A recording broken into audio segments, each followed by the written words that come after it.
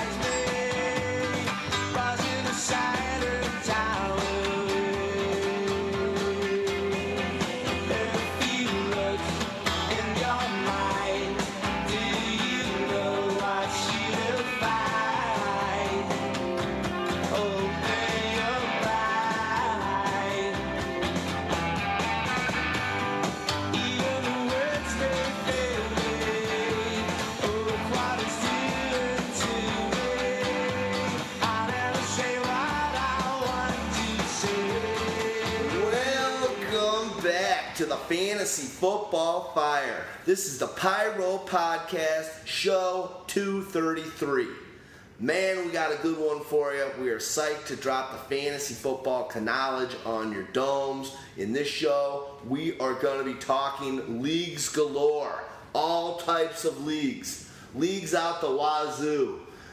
We do fantasy football, and there's so many different ways that you can play it. There's more and more awesome concepts and ideas being brought into the fray on a yearly basis. And as usual, I've got across the way from me Mr. Stag Party, our new order. With the right is Houdini sitting here. I'm D-Rex. We are Pyromaniac.com. And you've got a bunch of guys here from Pyromaniac that have been doing fantasy football for probably a combined almost 45, 50-ish years. And Houdini has been doing the craziest leagues of all for probably the most than anybody else I know. So it'll be fun to hear your insight on some of the leagues. And we've got a bunch of different styles. So what's going on, boys? I mean, we keep talking about it. You guys have been playing fantasy football as long as I've been alive.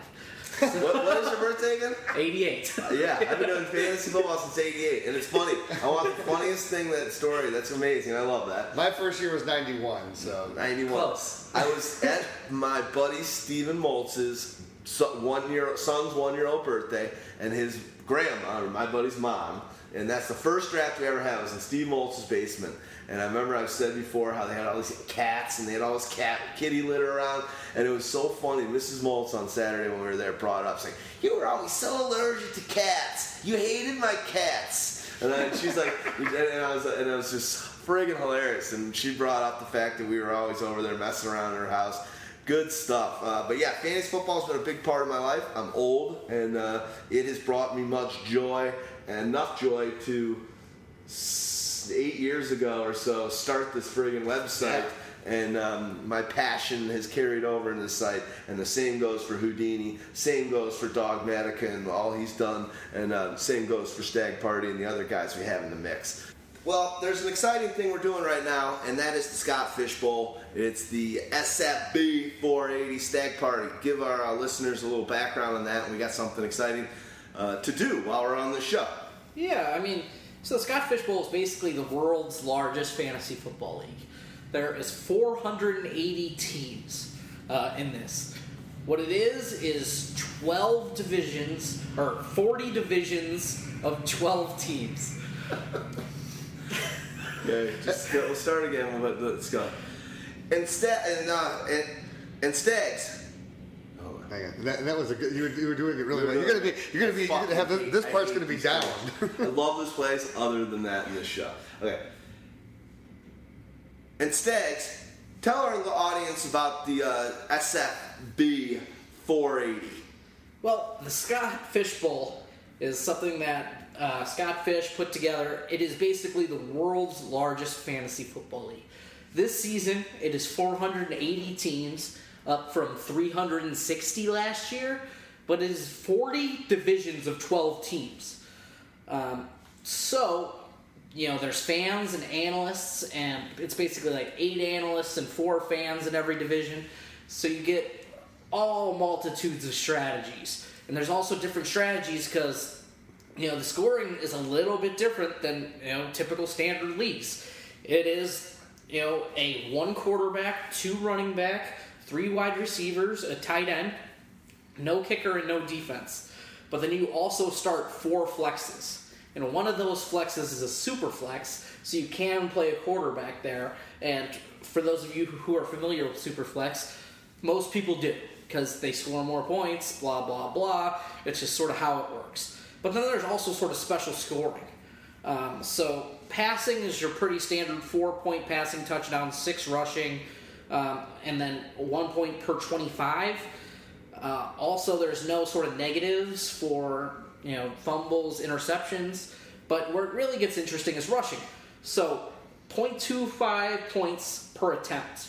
1 per 10, rushing yards, 2 points for 2-point conversion, 6-point rushing TDs. And then this season, running backs and wide receivers are half-point PPR, while tight ends are a full-point premium PPR, making it a little bit tight end premium. And you could start, wide receiver, running back, tight end at any of those 3 other flexes, or 4 if you want to go balls to the wall, because there's some people that are going to have to.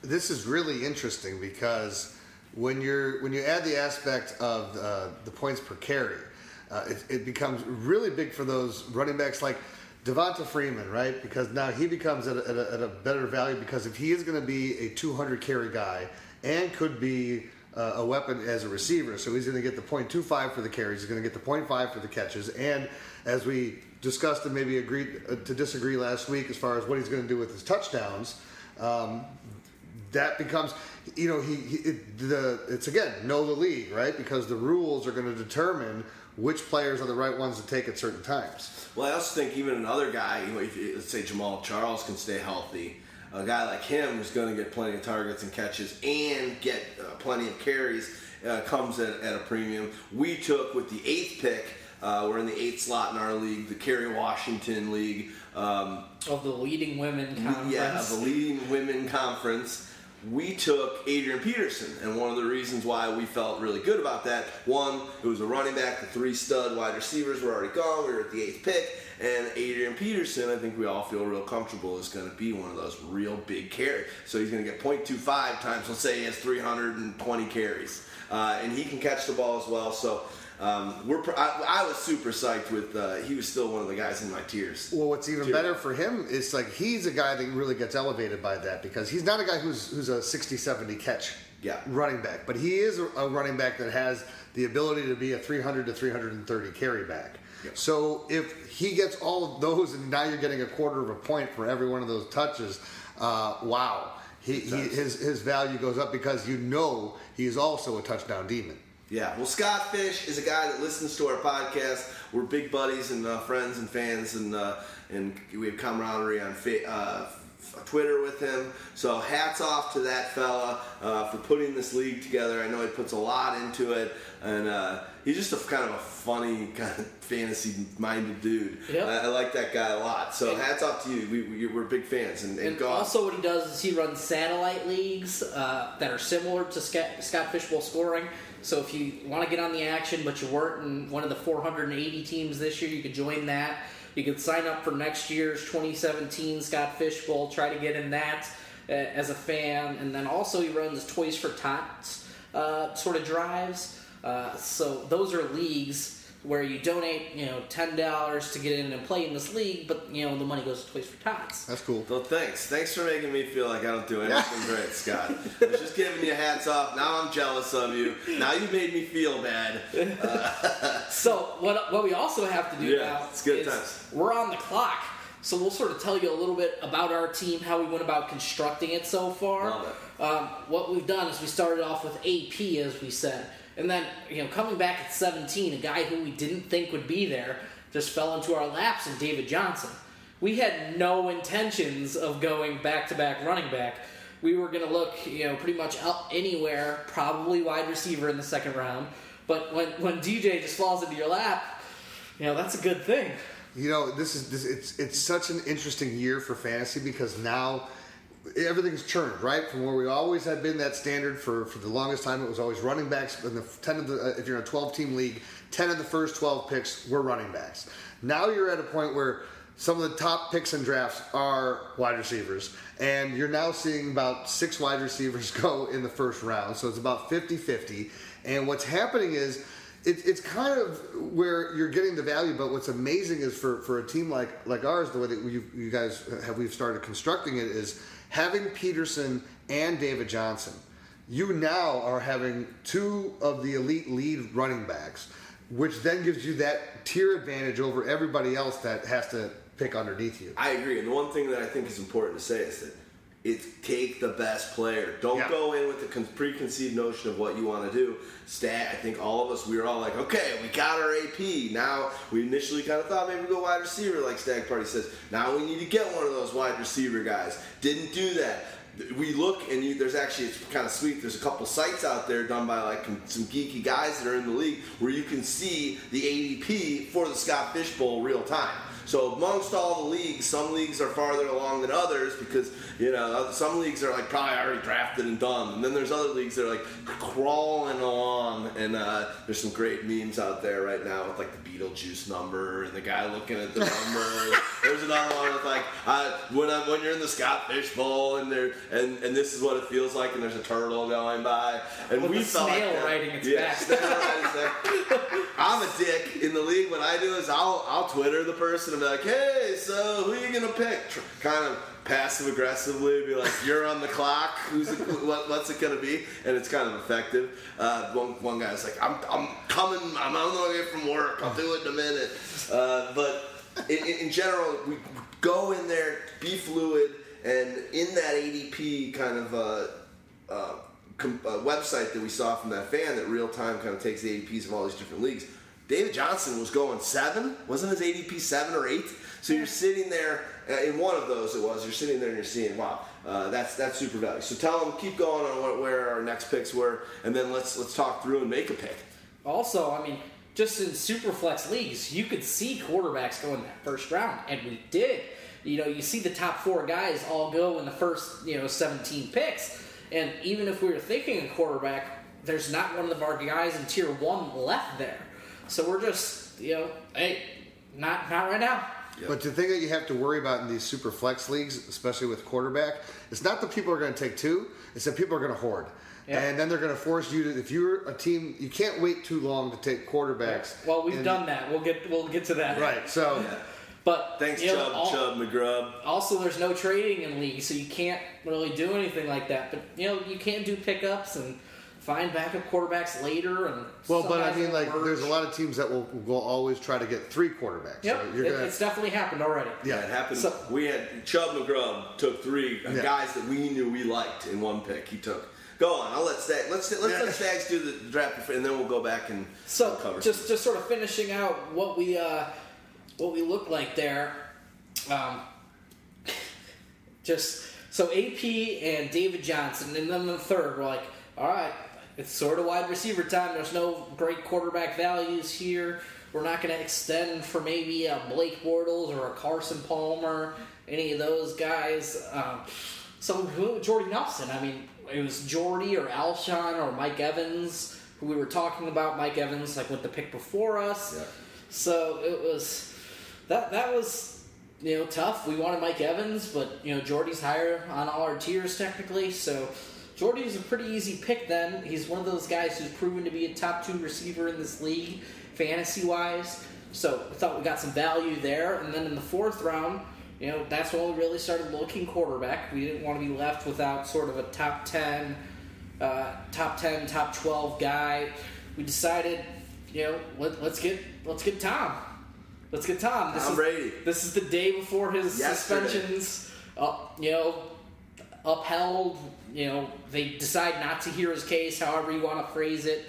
So we thought we might get a full 16 games out of Brady, but now we might only get 12. We'll see. And we still got to make the playoffs by week 12, so we've got 8 weeks of Brady. Hopefully he comes out gangbusters, so his weapons need to be healthy. But it's a bummer. I thought it wasn't gonna go by, and I'm fine with it. We're gonna figure out a way a little bit later to get a situation where we've got a quarterback to hold us down for those first 4 games.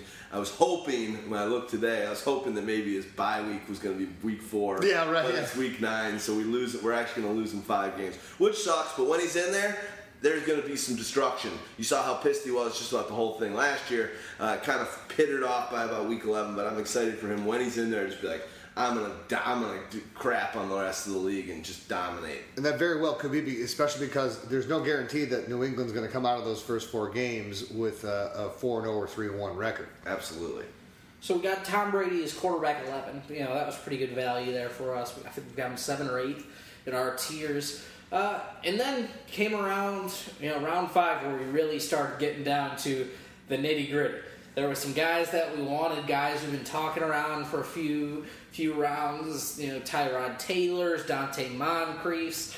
Maybe it was a little too early for them. Maybe it wasn't because they ended up going in the next, handful of rounds. At some point, if you want a guy, you just have to fucking knuck up and take him. Yep. But what we did, we used our tiers pretty basically.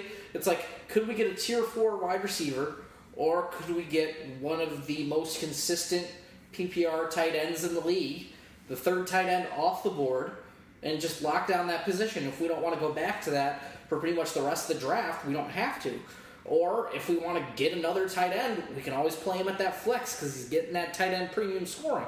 So, when you're sitting there looking at your tiers and there's a guy sticking out and he's in tier 1 or tier 2. For me, it was tier 1. I know for you, I think it was tier 2, and he was your second highest tight end. You had him higher than Reed at that moment. So we talked this through. We're just like, let's just go and pounce on and grab Olsen. And I love that pick. Still do. The consistency's there. And one of the things I'll say, and I'll let you keep going, is Stag Party did a great job of setting up a document for rankings based on, it was not necessarily so tiered out, but rankings for each position. It's kind of it's halfway tiers, and based it and put together projections based on the Scott Fish Bowl scoring system, and that's awesome. So we've been able to look at what we think our projections for the season, how those will turn out for the scoring system of the Fishbowl, and we've got this great list, and we're looking at guys, and because the rules have so many little minutia kind of differences, a guy like Tyrod Taylor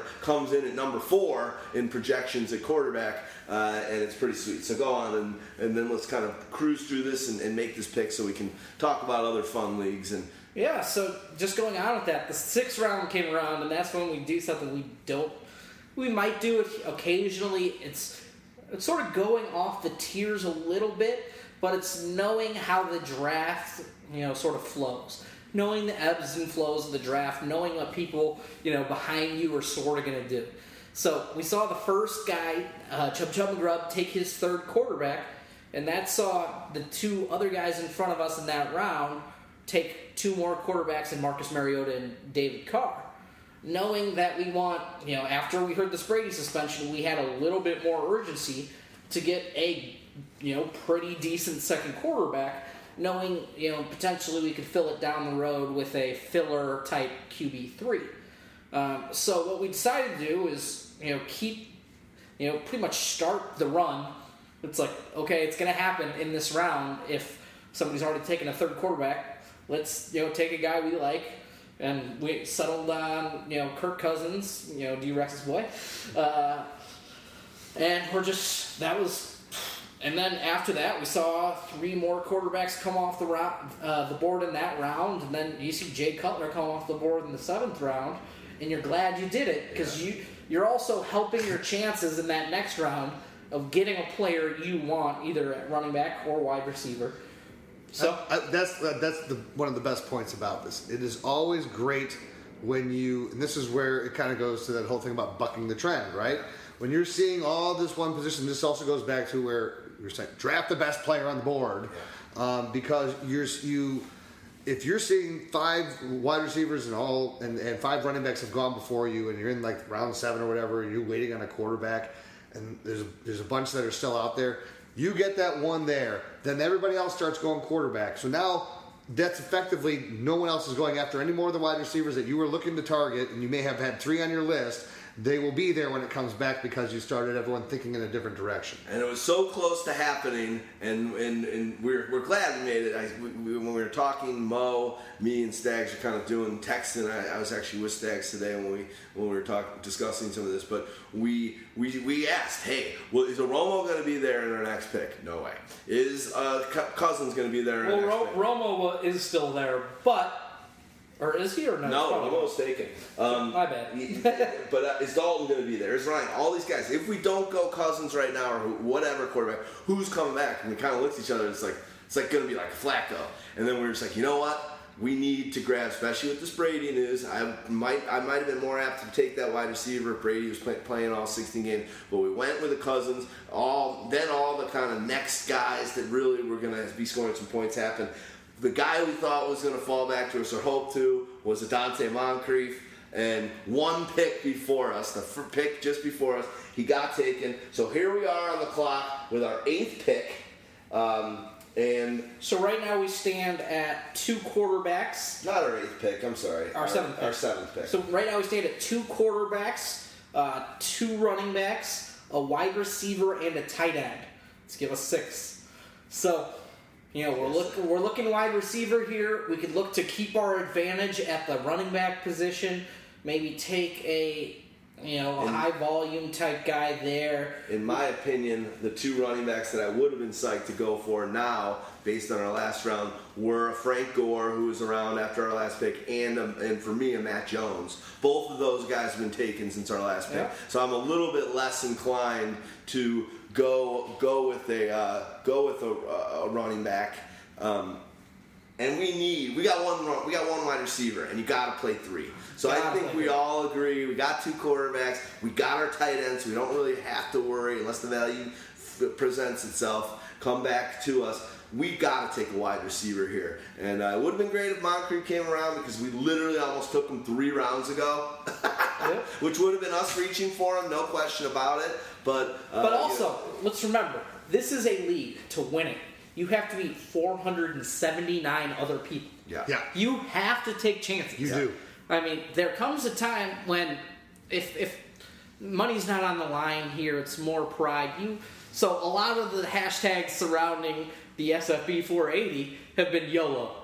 Like, you have to take risks in order to win this league. Absolutely. And, things that have worked well, building balanced rosters, going 0 RB and having, a dominant wide receiver run and shoot sort of offense. There's so many different strategies you can go just because of this league type that it provides some interesting picks. So when we're talking about wide receivers, there are some guys you like, but right now we're drafting for our 2nd wide receiver. Yeah. So I want a guy who I think can be a wide receiver 2.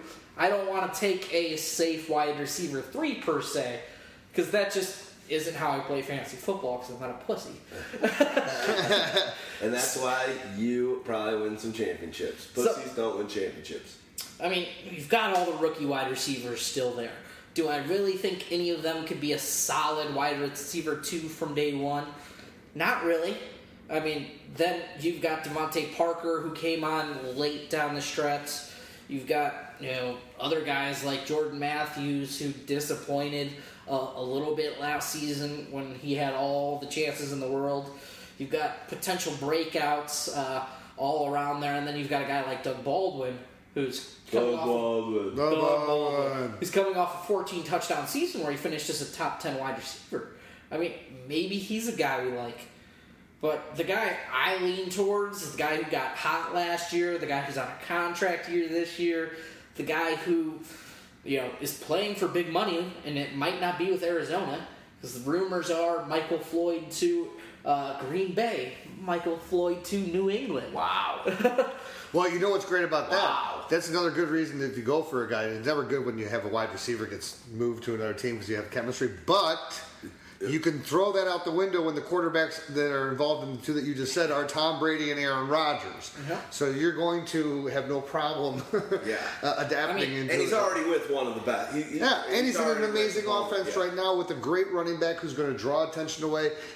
You're always going to be in single coverage because you're not going to, who are you going to double on that team? Can I play devil's advocate? Is it bad to have Floyd? The one reason I love Floyd is one, consensus, and I know my tiers. He's the highest guy on my tiers still. Our consensus, he's the highest guy available at the position in our consensus tiers. Tate was just taken recently. Macklin was just taken recently. We have Floyd as the 22nd wide receiver. And if we took him in this, what wide receiver would he be? 27? 26. So I like that. I like that he's in a contract year. I like this news you're talking about with maybe being traded. So there's not the only thing I don't like is there's a lot of mouths to feed. Not traded this year, but next year signing with a new team. Okay, yeah. So there's a lot of mouths to feed. I misread you too. Sorry. My devil's advocateness here is it bad to have DJ and him, or is that kind of not a bad thing? Where this is a power and numbers type team. This is a team that finished first or second in total fantasy points scored last season.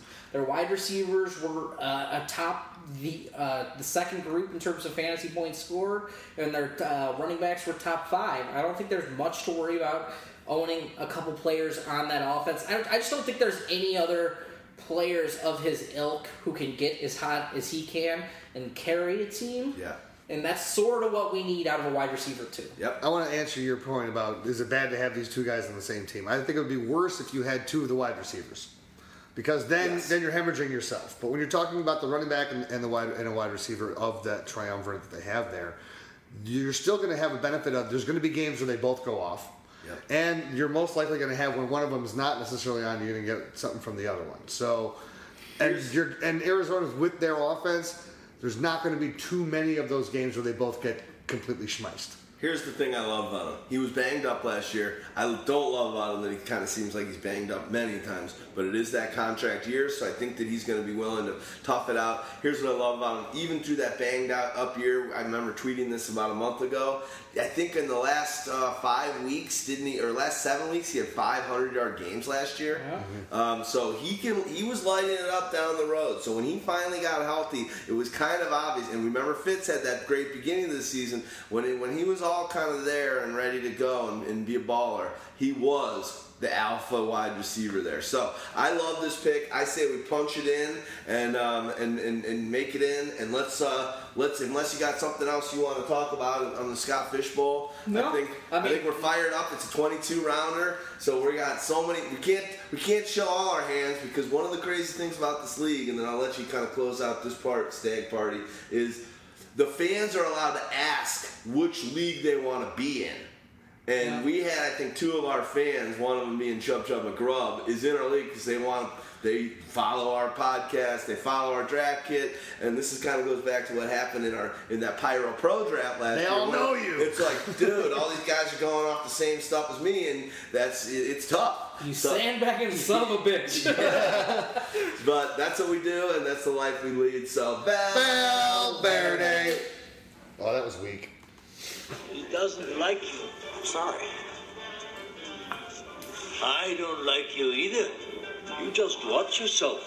We're wanted men. I have the death sentence on 12 systems. I'll be careful.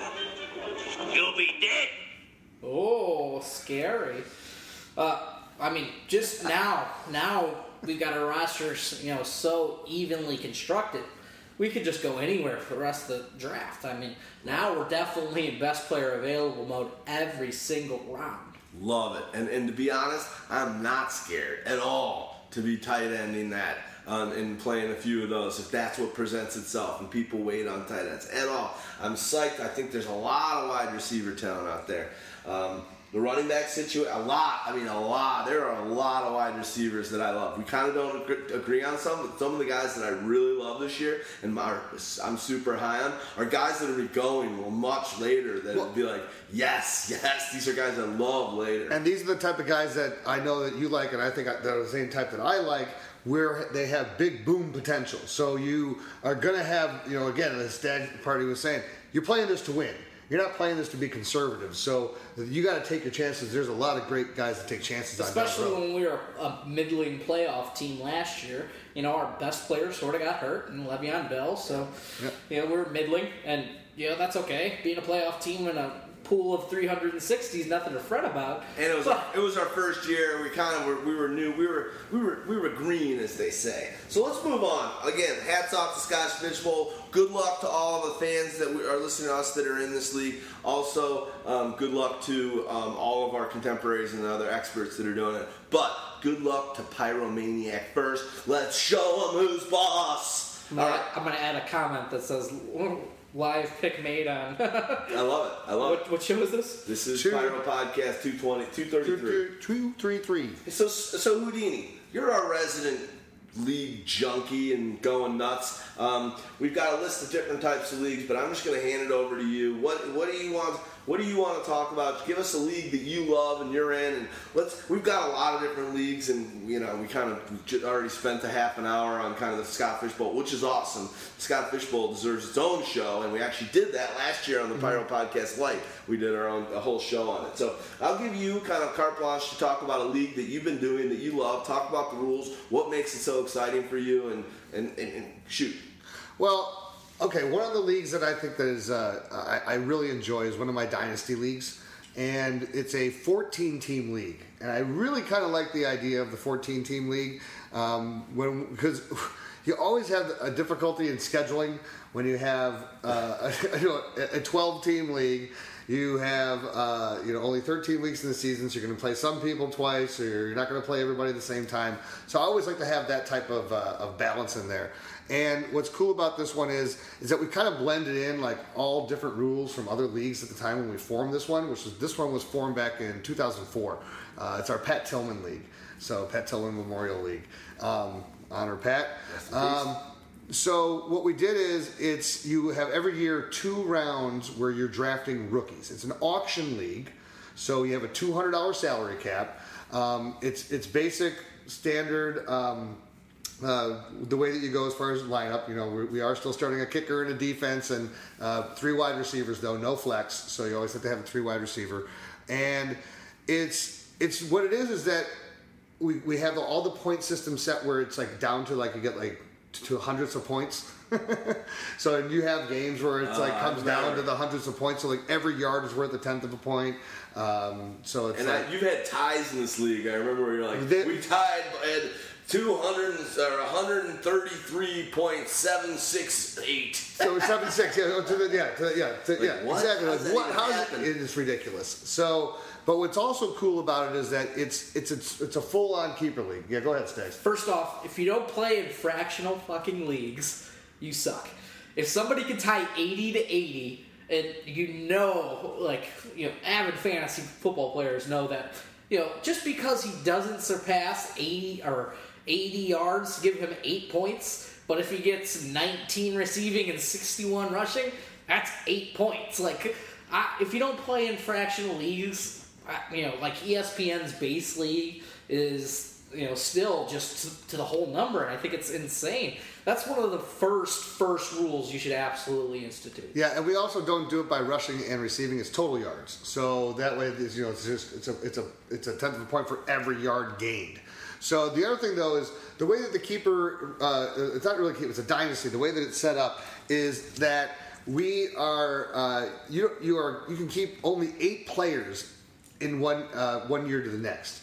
So you can get guys at values, and they go through a progression of A, B, C, and their salary is going to go up. So if they start at if you got a guy at a bargain, like last year I got Tyler Eifert at $4. Well, he goes up by $3 if he's between 1 and 9. Then it goes up by 4 in the next bracket, 5, 6, 7. So if you pay $45 for a guy, he's going to be in the $50 range in the next year. So there's a lot of strategy that's involved in the lower priced guys, or if you draft one of these rookie drafts we have every year, 2 rounds where you're drafting all players that were drafted in the NFL draft, and you can store them on a reserve roster. So you can redshirt them? You can redshirt them for up to 2 years, and then they automatically come and have to be activated. But you only have a finite number. You can only have 5 players on your reserve roster. people make trades of their. That is the biggest thing. When your team is out of it, and this is why these leagues are so much fun, because it's not just like, how am I going to get people in an annual league to play to the end of the year? You're not always going to be able to. You can have a reverse toilet bowl and all that stuff. Sure, that's interesting, but people don't necessarily care if they're not winning. But when you're in a dynasty league and you're playing with, and we've had basically every owner is the same, except we've only had one change out since 2004. That and we have a live draft every year. So people come in from Iowa, from Wisconsin, from Minnesota. We're all there. One guy comes in from Toronto. And you have to get in each other's faces. But when you're in the middle of a losing streak, your team sucks. But and and the way that the draft order is selected is not that you get. If you have the worst record, you get the first pick in the draft, the rookie draft the next year. We do a full-on effing lottery. Nice. So I actually have the bingo balls. Yes. So it goes. There's the best odds gets 40% chance, and then it goes down from there. Style. I love it. And I actually 1 year, the first year that which became the second year, I got Adrian Peterson, and it was basically I had a 3% chance. I had 3 balls in the hopper. And I pulled out. That's awesome. Then this last year, I made other trades because people who are losing, you trade for another guy's draft pick. Go back to that. I think that's the awesome thing. That's the best part. It's like if you're out, you're not just worried about this season. In this league, you're like, you know what? I'm out this season, but as a franchise, I'm going to be around for the next 10 years. I can be trying to get better for next year, 2 years. When we talked about this league, you're like, I just traded away a big guy. I'm like, how could you do that? And you're like, look what I got. You're like, my team is going to be stacked in 2 years.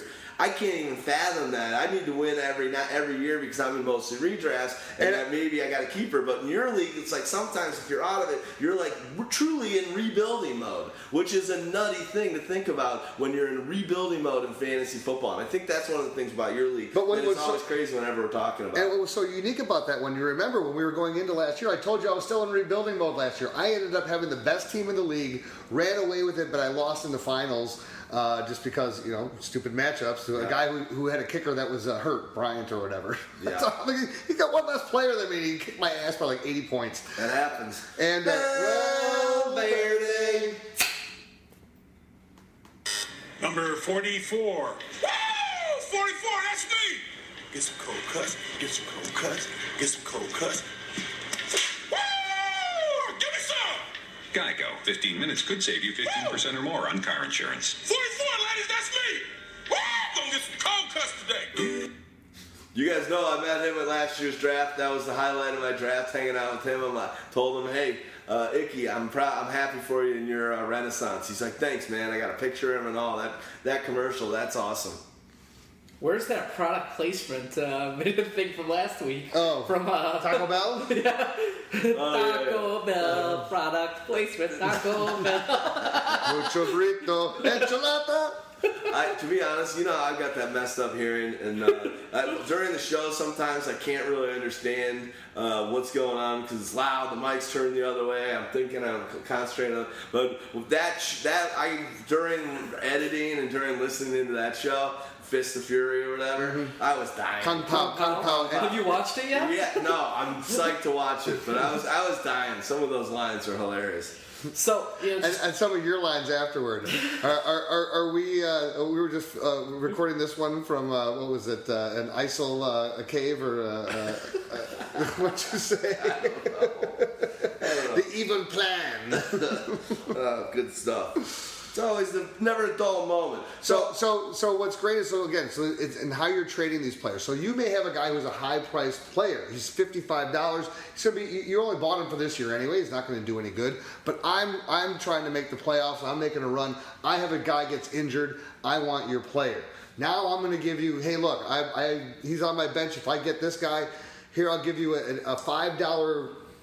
Running back that may have a potential to be something next year. And I'll give you my rookie draft pick in the first round.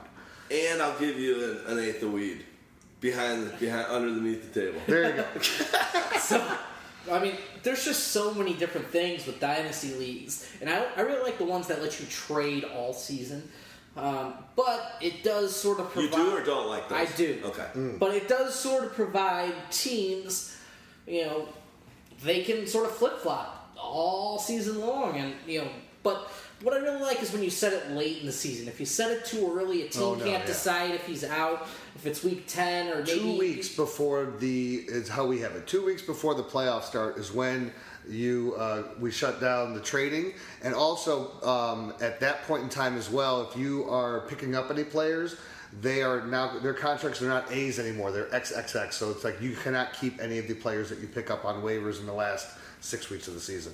Including playoffs. So are we off of his league? And we can get off of it. We're going to Dynasty in general? Let's do it. Yeah, let's go to Dynasty. Let's go to Dynasty. That's a great league. I love when you talk to me about that one. It's too hardcore for me, but for listeners out there, let me just quickly, before you go into this, we've got OC is updating a piece that we did, that Houdini did from a few years ago, where we're going to put a lot of these leagues, and we're going to put them into an article for Pyro free members, where if you're a commissioner or you're forming a new league or pulling it together, you're going to be able to check out a lot of these kind of rule sets. And I think you can go and look at this piece that right now there actually is one on the site, but we're going to update it. The one that's up there right now is called Creating a Fantasy Football League, but What Kind? And that's from Houdini in 2013. OC is going to be updating that with what the stuff we've got there, plus some new league types. Here's one thing I will tell you as a guy who formed three different leagues. So one of the things I think is the most important is get together with a bunch of people that you know are going to be in the league and start talking about the things that you like. What are the things that you want to have this league that you've been frustrated with in your other leagues? It's not that you need to copy anybody else. You need to come up with your own formula of how your league is going to work. And, at that point in time, that's where it's like, I mean, I have leagues with different scoring systems, like the whole Scott Fishbowl thing. There are ways that you can affect change to make it more fun for you, but do it so it's about the things that you like. I mean, that's all that really matters, is constructing a league that you're going to have fun with and have fun with, and you got to make it your own. And just because you're sort of going off, we're going to start a dynasty. I mean, there's also different types of dynasties you could do. You could do salary cap dynasties where you have to take in new players. You have to sign them for a certain amount of deals for a certain amount of years, and then that plays a factor. Or you can do straight up where it's like, hey, I drafted this roster this year, that's all that matters. Next year we're going to do a rookie draft. We're going to do 3 rounds, we're going to do 4 rounds, then everybody else pickups. You can do whatever you want there. You can do IDP dynasty where you're picking up defensive players. And you could do auction dynasty to start instead of doing. Well, again, auction. I never know what the distinction is between, but to me, it's like dynasty. To me, means it has to be. And I just tell you, again, I've mentioned this in previous podcasts, but to me, a dynasty league is an auction league. A keeper league is where you're just keeping players from year to year. Where a dynasty is, I can keep a guy I can keep not just 2 players. I can keep in my other league 8 players for up to 3, 4, and 3 guys I can keep till infinity. So to me, so auction to me, that I'm sorry about that, but it's like that's just I always find that I think it makes sense. The dynasty is an auction, and a keeper is like a draft snake league. And one thing I want to mention when it goes to dynasty leagues, actually check out show 137. Almost 100 shows ago, we did episode Dynasty. It's called Dynasty Leagues. It's from July 24th, 2014. Wow, it's like literally almost, that's 2 years ago. So we were talking about this, but on that one we had Charlie Don't Surf.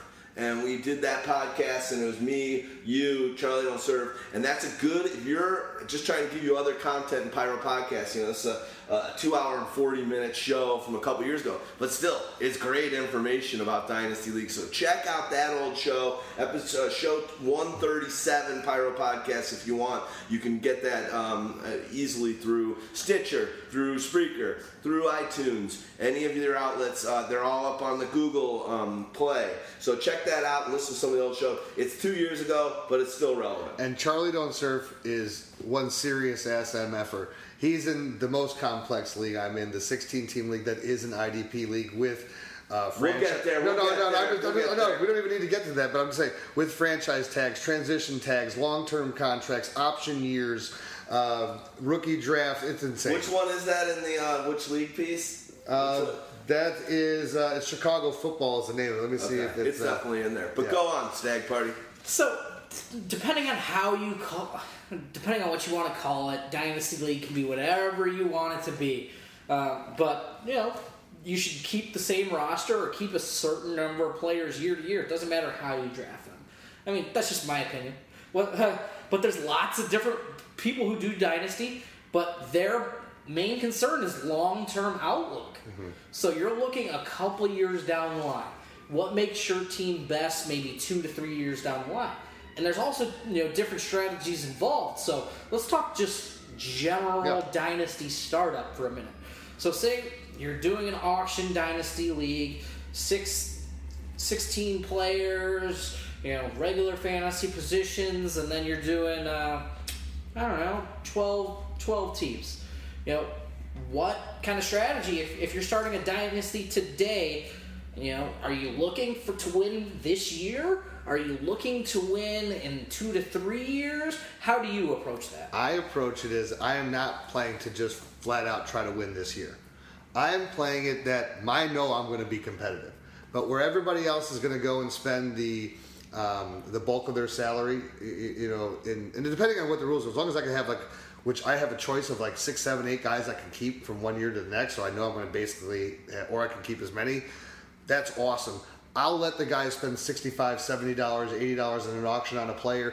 The most I'll probably have 3 guys that are in the $40 range, and then I'm going to be... And you're assuming that's a $200 auction. $200 auction. And then what I'm going to do is I'm going to have a lot of these $10 to $15 to $20 players. And then what I always want to do at the end is I have like D-Rex always does. I want these guys that I just want to have control of. And I know that I can just waste the space on my bench to hold them for a year or throughout the season, so I know that they can be effective for me next year. And I'm going to get them at the value, and I get them at $5 or less.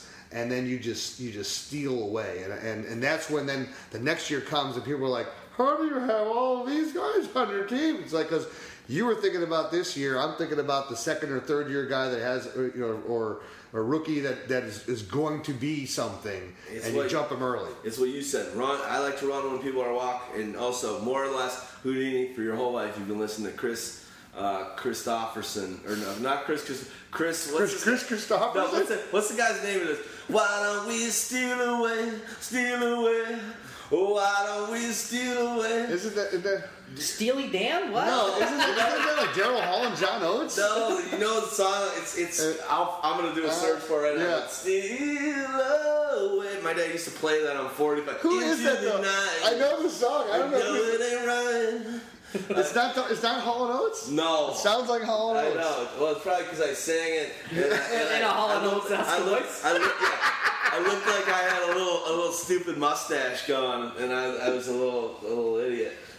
I'll get that. Steal away. Go on. So sorry. You're planning for a couple years down the line. Are you? I'm planning for the next year. I'm planning for 1 year down the line. Yeah, and then to set myself up where I'm having solid players who are in the $20 or fewer range, so that their salary is not going up. So where if they were on the open market the next year, they're probably going to be in the $30 to $40 range, and I'm now having them at a value. And if I can stash 3 or 4 guys in the first year who become a value in years 2, 3, and are producing, then boom, you have the extra money to add that one player to say, no, next year I will spend $60, and you know what? I'm going to get the guy, or $70. I'm going to get the guy that's going to put this team to the championship. Yeah. Hold on, it's Robbie Dupree. We don't have this cued into. Get it closer. There you go. Oh, now I hear it. Fucking shoot me now. Steal away. It sounds a little bit like that song from Slapshot. It also sounds like Olivia Newton-John's Let's Get Physical. It does. Oh, man. All right. Copyright infringements. Who's getting sued? Does Robbie Dupree have a case? Call me. Sorry, we're moving on. Was he first? So maybe he can sue Olivia Newton-John. Let's let Stag Parties. His head is imploding.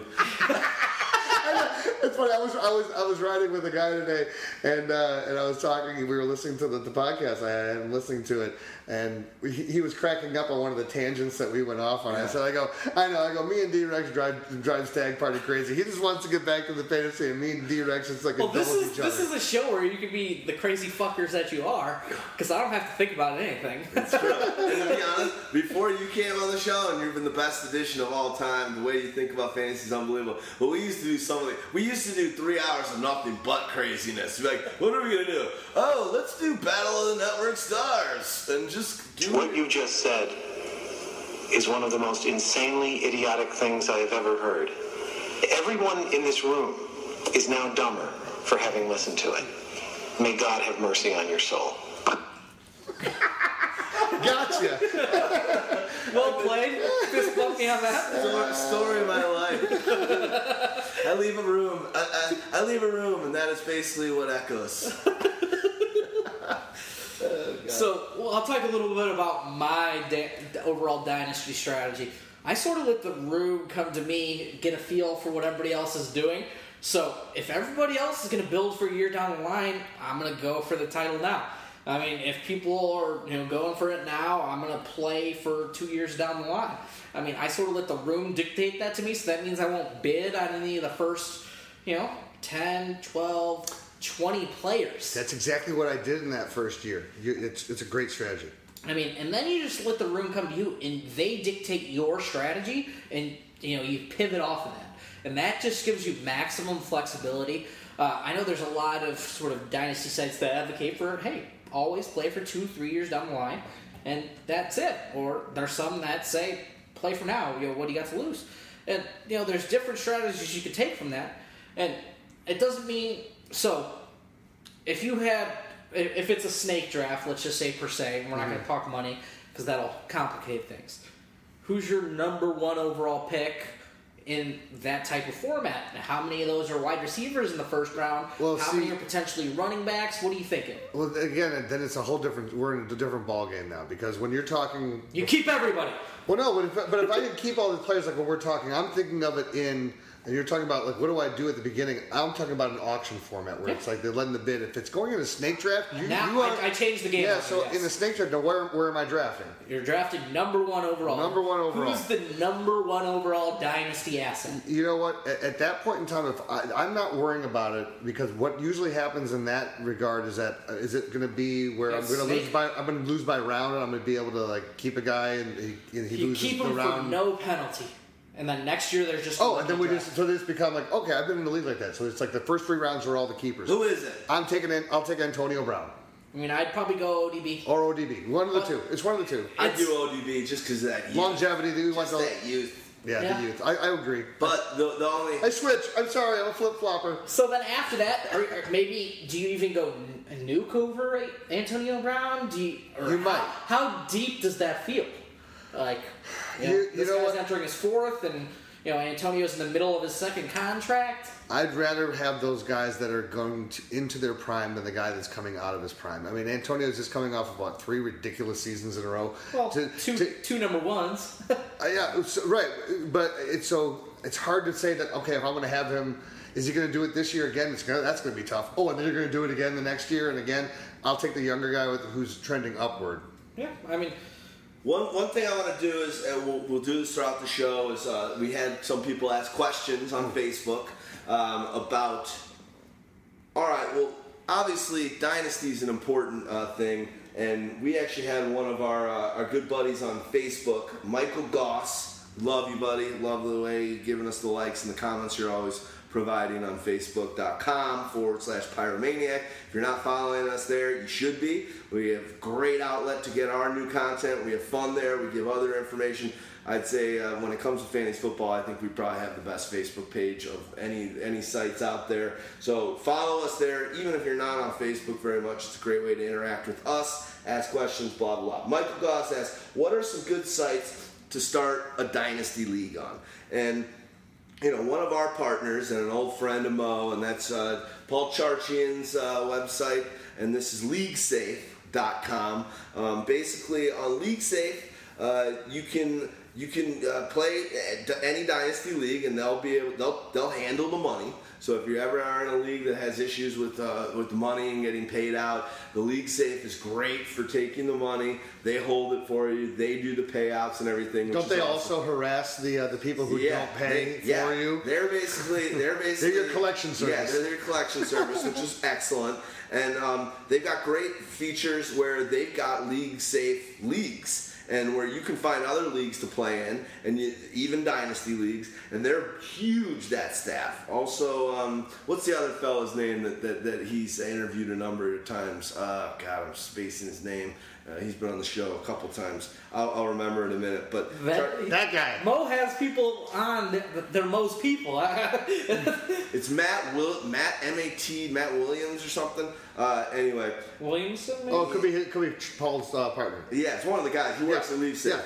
He's been on the Pyro podcast like twice. But one of the things that they talk about is this Empire League, and I'm going to have Stag Party go on that in a minute. But Michael and any of you other fellas out there that are looking for some way and a league to join that's Dynasty, or a platform to be on that's Dynasty, check out League Safe, just because they're good with handling, or you're just in a league that's got people that are terrible about paying or paying out. LeagueSafe.com, and actually we have an affiliate program with them that you can get, I believe it's 10% off your entry fee, and that just, if you want to do that, go to LeagueSafe.com/Pyro. As you guys can tell, listen to the Pyro Podcast Light and listen to the Pyro Podcast Heavy. I am half the salesperson that Mo could ever try to be. The people on Facebook and such call it the Pyromaniac Mo radio voice. I'm terrible at this stuff. You know what this is? That's why we have Blog Talk Radio to do these ads. No, but you know what this is for all the radio stations, all the personalities. There's advertisers who will hire certain radio personalities. I listen to like all the sports talk radio, so to do reads, and it's like, if you're like, there's like a two-person guy, it's like one guy's getting all the endorsements and doing all the reads, the other guy's like doesn't do like half the reads, you know. Basically, it's like, I'm that "you're dumber" line. It's do a little tweak on it, like your advertisement just got no sales. It got less sales than it would have without it. I don't like your jerk-off face, I don't like your jerk-off behavior, and I don't like you, jerk-off. Yet again, another thing that's fired up. So, Empire League is a type of Dynasty League. I thought it was carpeting. Empire. 588-2300 Empire. Carpeting today. Much better, boys. You're doing the reads for League Safe Pyro from now on. You actually have handed it to you, and you've done so much better. I can't do this. I can't even read. Let's be honest. I can't read. So, Empire League is a type of Dynasty League. You pretty much keep the same roster from year to year, after doing your startup draft, however you may want to do it. But the key to an Empire League is winning it 2 years in a row. Because every year you put in, so let's just create an arbitrary number right now where it's real easy. Let's call it $200. $100 goes into the prize pool for that year, and $100 goes into the prize pool of the Empire. Sort of goes into the crown, and it builds. And it builds every year, and it's suddenly won when a champion wins it 2 years in a row. So you also handicap the champion. The person cannot make trades all of next season. The whole what? So the champion can't make trades. There's other rules that are involved, but those are the two major aspects. And this thing can grow and grow and grow for years. Yeah. And somebody can win it, and suddenly it's like a $10,000 pot. Could you imagine? League Safe's holding this money for you, not you. Oh, that's amazing. And could you imagine if you're in that league and you're like, I don't like this league, and then you've been in it for like 6 years, and like that pot is like, could be like $10,000. You're stuck in there. You have to stay in the league. And what also I was going to say is what probably happens, that's awesome, they can't make trades, is that making the guy have his left hand behind his back. It's like you, and if you win that thing, let's say you won it, and then the next year, 2 years in the league, you won it, you're basically like, what's up? You're my bitches. Well, you know what? It's like you always. It's like, can you guard against collusion in that aspect? Because it's like, let's say because let's say you won the league and you had Stags. It's been 10 years. You can't give me half of your pool to trade you my best player. No. What I'm saying is this. You won the league last year. Just hear me out. You gotta understand what I'm saying. It's collusion against the team that's in front. Oh, there's major collusion. Right, because that's what I'm saying. I'm like, you have the best team, and it's like, and you can't make trades, but you set yourself up so well the year before. And I'm going to D-Rex. We can't let this mother effer get $20,000 that's in that goddamn Empire thing. I will trade you this guy and this guy and this guy. Let's build you the fucking super team, and let's keep him from winning 2 years in a row. As always. There's some veto powers. I don't really like vetoes in regular redraft leagues. I don't really like vetoes. I kind of think of it as this. I think of it as like basketball when you play in the playground. You play 21. I think the Empire League is pretty much like 21. No holds barred. You know what? Collusion's going to happen. We're already tied it behind his back. It's going to be out there for a long time, and when you win it, the person who wins it's going to have to effing earn it. Can I tell you about... And then buy a lake house. I'll tell you about 21. I used to be a great basketball player, and I used to play a ton. 21, but I sucked at free throws. Okay. And I was terrible at hitting the ghost number. You would have grabbed. I hit the ghost number. 13 every time. 13 every time. Back, I would go down. I'd be at 13. I'd be down at 0, and then I'd still come back. But my free throws sucked. But everything else, I just had to not even ever make a free throw. But yeah, I remember used to play 21 a lot. And you had to land on 21. So if you went to 22, you went back to If I needed a free throw. You went back to 11 because 11. So then when you made the basket, you're at the next ghost number, and you have to make another free throw. Literally, it was a mind fuck whenever I would play that game. I'd be crushing them on everything except for the free throw. He's got a calculator in his pocket out there. Exactly. So true. I gotta make this free throw. I gotta make one. So true. So go on. Just talking about Empire Leagues. It's you're looking 2 seasons out. You want to put together, a team with a window of 2 years to try to win this pot, however big it may be. And there's just leagues that can go on forever and ever, where you can pass it down to your fucking kids, and who knows what's going to happen.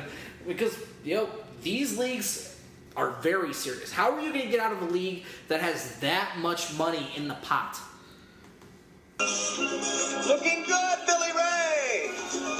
Feeling good, Lewis! Boathouse, on the Mediterranean.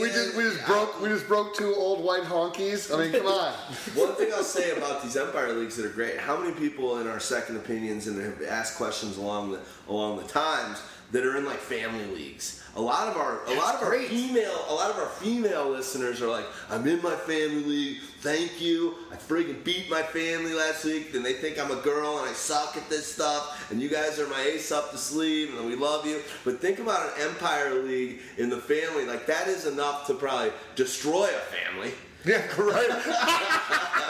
They're the dad's like, do you know I paid your education? You better be paying me that money back. Yeah. serious destruction of family through the Empire. So Houdini and his about-to-be wife could get divorced right after he wins it.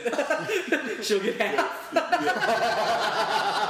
Well, she's going to have to stay married to me for at least 10 years so that pot builds up. And by the way, this is my last podcast. I leave out of town a week from today. Early in the morning, I get married a week from this coming Saturday. Nice, high fives. Good job, buddy. And then I'm heading to Cabo for 9 days. Looking good. And I'll be feeling good, Lewis. And then I'll be back on August 4th, so I'm not going to be back till I think it's the August 10th podcast. So and the to-do list will be piling up, and you'll have and August 10th is my birthday, so we shall not be doing a podcast that day. Oh, okay. So. Come on, man. Watch out for that first step. It's a doozy. I said that in the office this week, and did you? Jason's like, "What movie was that again?" I'm like, "Come on, Groundhog Day, come on, brother." But I said, "Watch out for that first step.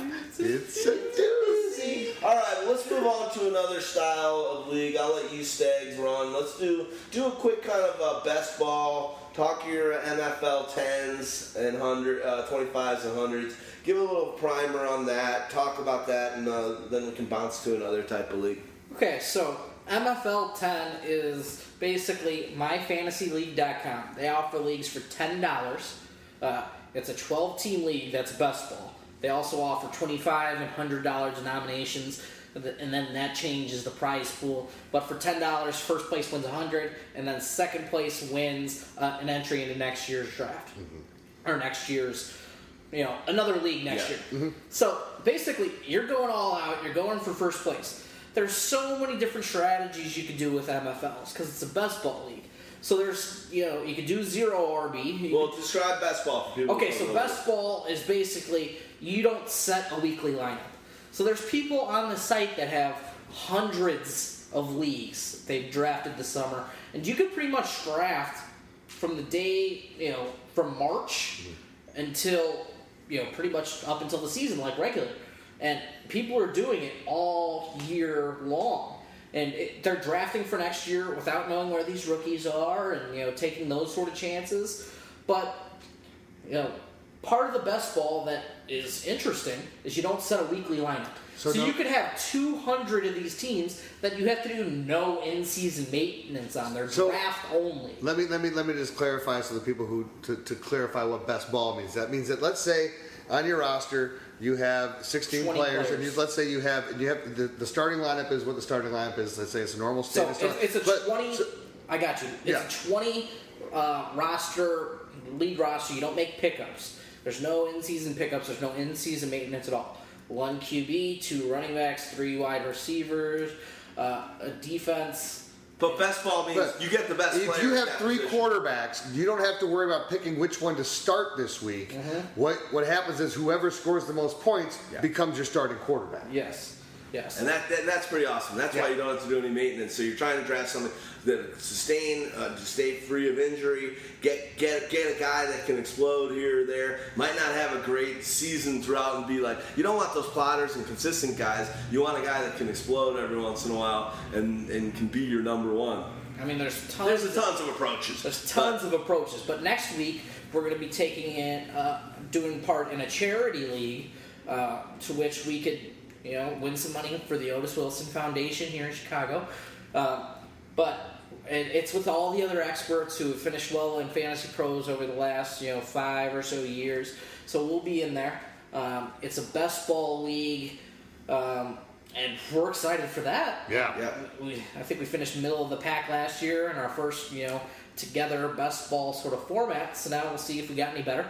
And that's what that, what's the name of the group? Matthew Hill and Data Force FF. And that's why it's so important that, in these best ball leagues, that's where it's like you have these players that we always you're confounded by in a standard league because he's going to blow up. It's going to be one of these 5 weeks, and I'm going to start on the 4 that he does nothing, and then this one he's going to blow up. You know what? You're going to get the credit for him in this league. Yeah. And there's drafting players with big variances. You could do that. Travis Benjamin's a killer sometimes, but sometimes he's also a dominator. And there's a lot of guys who could just take one to the house at any time, and that gives them sort of an advantage here. But so MFL, when you're paying that, they're kind of doing what LeagueSafe does. They'll hold your money till the end of the season, and that's awesome. And MFL they run, I think we probably already said it, but they run the Scott Fish Bowl. Oh yeah, it's hosted on their site. It's kind of a cool, just in general, I've done leagues with Fanball, which is now real-time sports, just in general, because we're talking about leagues. There's obviously ESPN, CBS, what are some of the Flea Flickr that we did that one? I didn't really love that one all that much, but what are some other platforms just to throw people that are starting? CBS Sports. We said that. NFL does it now, but they haven't really gotten too much traction. ESPN, what's the big one we're missing? Yahoo's a real big one. Are there any other ones that are out there? There's a bunch of other ones that are out there, but it's because we're on CBS with that Charlie Don't Surf League I told you about, which is so complex. So CBS can handle the ultimate complexities. and we were trying to switch to another one just because their fees are stupid expensive, though. Yeah. You know, and I think now we're paying $200. It's like 170 or 180. Yeah, so it's ridiculous. So, but when we were looking at trying to switch, the platform sucked. So you know what? Give it a couple years. There will be a lot of alternatives out there. So I will tell you that. For my personal belief, I think that Yahoo for fantasy baseball is the best. I hate them for fantasy football. I love CBS Sports for fantasy football. I hate them for fantasy baseball when I played. Yeah. So, but for fantasy football, go CBS. That's the way that I think is especially if you're in dynasty leagues where you're wanting to you're able to manipulate everything with all your contracts. It's easy. The functionality is good. And then whenever we find out whoever this new cheap site that's going to offer it for $50 or $60, we're going to let you know. Yeah, and I like CBS a lot too. I like their reports at the end of the week. I like their live scoring. I love their shit app. on you, the email, like, and douchebag Noonan could have played this guy, but he didn't. I like that stuff, but it's important that if you're starting a new league, and this is really important for reasons like you said, you get locked into leagues. History. My oldest league, my 88-year league, when it went online, we started with Fanball in the late 90s when it went online. This shit's so old that we used to do it, count it up from the national. Me too. Yeah. Sometimes. I don't want to hear about. I know. I don't want to hear about the sundial. Yeah, I hear it. Okay, fair enough. Fair enough. I got you. Yeah, fair enough. But we did Fanball, and so we're locked into this league because our history's there for like the last 18 years, it's probably the last 15, 12 years, but it's there so long I'll give it a Valverde. No, you do your own. Say a prayer for peace. That was me making fun of a TV commercial. Remember that? I did a Valverde, give me one. Here, you get a good one. It makes me come like a vibrator does. That's bullshit. You get to be all Buck Rogers having sex in the 25th century with Tweaky and Dr. Theopolis. I'm stuck to a bottle of Jergens in the bathroom. Holy bejesus, you do not use my Jergens to jack it in our bathroom. No, you know what I do actually? Can I tell you? I own bejesus.com. Do you? Yeah. Nice. That's even better because that was the clip that spurned on the whole Jergens conversation from years ago. And you own bejesus as well. It's a double whammy. There we go. That's your stupid clip. Things that I do. The room gets dumber as I walk out of it, but I own do some interesting bullshit. So sort of going back to best ball, I mean, it's just an interesting strategy where you could do so many different things and things could work out for you because you could draft high variance players, you could draft consistent players, you could draft, but it's all about sort of roster construction and how you properly get the best weeks out of teams. So you might want to draft 3 defenses instead of just 2. Yeah, exactly. And then 3 quarterbacks, and then just so you have the greatest chance of hitting great weekly scores, because all that really matters in the end is the total points leader at the end of the year. Yeah. For starters. So besides that, let's hit up. We talk redraft all the time. We don't need to hit that one up. Let's talk about salary cap leagues and sort of DFS basis. Let me give. I want to give a real important basic to salary cap leagues. Hit us up. Okay, I like them, but you have to. What happens is you get people who just don't understand that you need flexibility. You want people to make trades. So what happens is that I've been in leagues where they're like, the salary cap is 200. I'm like, okay, and so what's the in-season salary cap?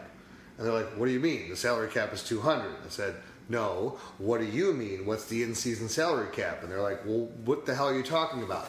Here's what I'm talking about. When you have a $200 salary cap, are you going to leave $1 on the table when you are drafting your team? No. You're going to spend every dollar you have. So when you have a hard $200 salary cap, that means if I want to trade with you, I have to be matching dollar for dollar to make a trade work. Do you know how hard that is? It's effing impossible. At the bare minimum, and I was in a league like this, I'm like, you wonder why we had 4 trades on the year? Because no one could make a trade. And I said, I go, look at our other league, we go up by $20. And he's like, well, we're going to go up by 10. And at least the 10 you get a little bit of flexibility, but 20 is good. I'm in that crazy league with Charlie. We put an extra $100 and $280 because it's an IDP league as well. So we have you have a 26-man salary roster, but $280. But then once you get to in season, it goes up $100. So that means you can trade anyone for anyone. You can take on a guy who has a $75 salary and you're giving him a $5 salary. So I like that because it all adjusts itself the next year. So what? If you were having a bad year, you had your team at the beginning. Now you have flexibility to do whatever you want. Or if you don't want it to be as wild, wild west, put the $20 salary cap on top of it. But now you give teams flexibility. And if you don't have flexibility, then your league is going to be boring and people are not going to have fun because they can't affect their outcome. And that's one of the things I say all the time. Fantasy football is supposed to be fun. Like that Empire League, my oldest couldn't do it because we're too cutthroat. There's too much craziness, too much vetoing, too much history, too much competition, too much ego, too much everything. Fantasy football needs to be fun. So whenever you're putting in instituting rules that can kind of get dirty, can kind of muddy things up, can make it unfun. While as cool as it is to flex the muscle of opportunities that in ways leagues can go, be smart and know your audience, know your league mates, because at the end of the day, you're trying to have fun. There's enough stress and pressure in the world. There's enough bad stuff. Don't make fantasy another realm of negativity. But also know that there's always going to be that one douchebag who, you just reject their trade, and then something happens, and then they're just going to be like, "He's such a jerk." All right, don't be that douchebag. I would love to be in leagues with Houdini as the commissioner. I know you're great at it. Oh yeah, I know you're great at it, but I'm sure you piss people off with your approach. Charlie taught me that, and this is also a great thing to know. If you're going to run a good league, you cannot get consensus. Yeah. You are never going to get consensus. Yeah. Or unanimous, especially. Especially. But even like when I tried to do it where it's like, okay, when I was like first doing a deal with like, if someone made a trade, I said, okay, well, they're like, well, I don't know if it's fair. If you and the person who are in the trade are out, now you need to call 3 other owners who are not involved, ask them if they approve. If 3 owners that you call approve, then the trade is approved. Then it got to the point where I had to manage that. Yeah, that's had to stupid. make the call. Why do I have to? No, I didn't have to make either I would have to make the call and do that, or I'd say you'd have to call these people and tell me that they approved, and then I would process the trade. But either way, it was more work for me. Yeah. So then I just said, you know what? Approve the trades. There is no vetoing unless it's clear collusion. Unless you can prove to me that it's clear collusion, stick it up your ass. No, and you have to make hardline decisions.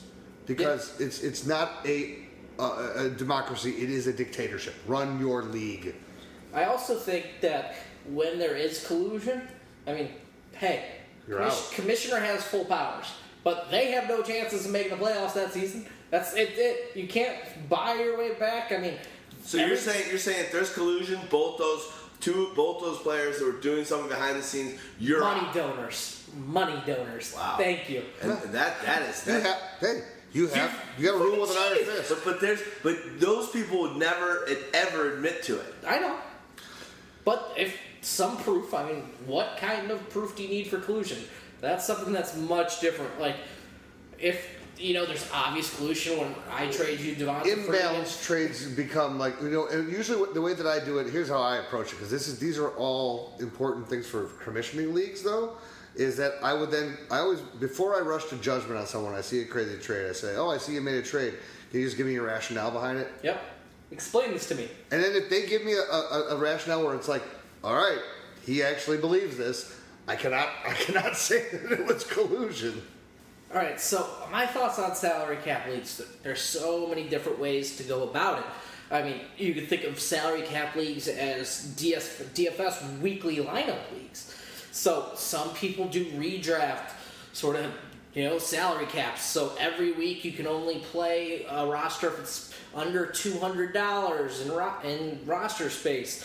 Or you could do salary cap leagues like Houdini's talking about, where you only have so much salary for the whole season, and you do pickups, and that goes into that in-season sort of thing. And then and you could do trades and all that, and that takes up your in-season budget.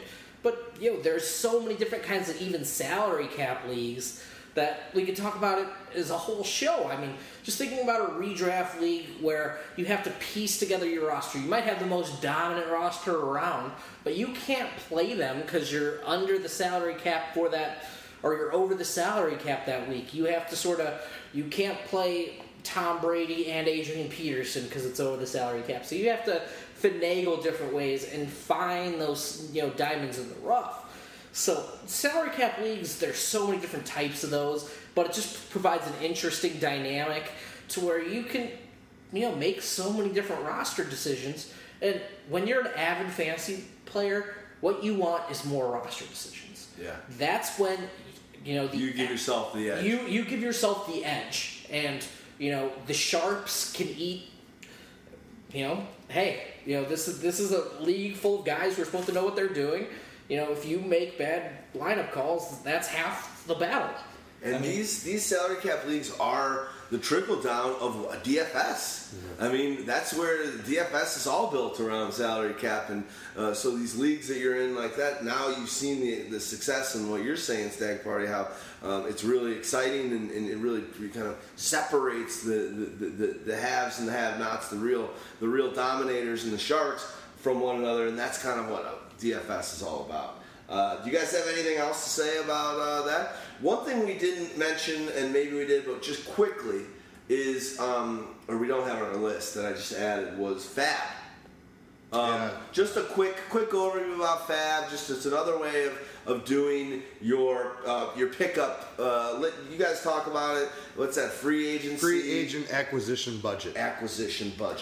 And I like to call it free agent apprehension budget because I'm stealing those motherfuckers. Yeah, you know what? And I'll tell you this: talk about it. It's a really fun way to do it. But a lot of people have apprehension about it, and we were trying to that league I was talking about, the one that you always love me talking about. Yeah. We finally introduced it, and everyone fought us on it because they're like, because people would always like to have these where they could make crazy $50, $60 bids on players, to try to pick up in the middle of the season. But I'm like, we try to explain to them that it's all about making it an even playing field. And so the first year we had a $200 fab.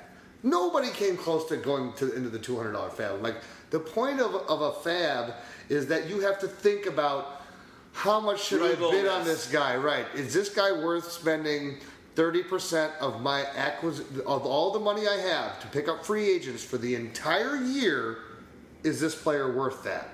And to give a little bit of background, basically Fab is a budget you're set at the beginning of the season, and instead of being in a waiver wire order, instead of being in a claims order, instead of all that, each pickup week is an auction for these players. So after Marshawn Lynch goes down and Rawls has a big game, and you know that Rawls is open and available on that pickup, and that same week, I'm throwing this out there, let's say another player like Willie Snead has a great week and comes out of nowhere, and now he's all of a sudden, so we're in week 5 and Willie Snead's doing stuff. These two guys are both. Now, you're, as owners, and you're in a 12-man league, you have to say, wow, Rawls, who knows if he's on a great offensive running team, Marshawn's hurt, Rawls could be a difference maker, he could be a league winner.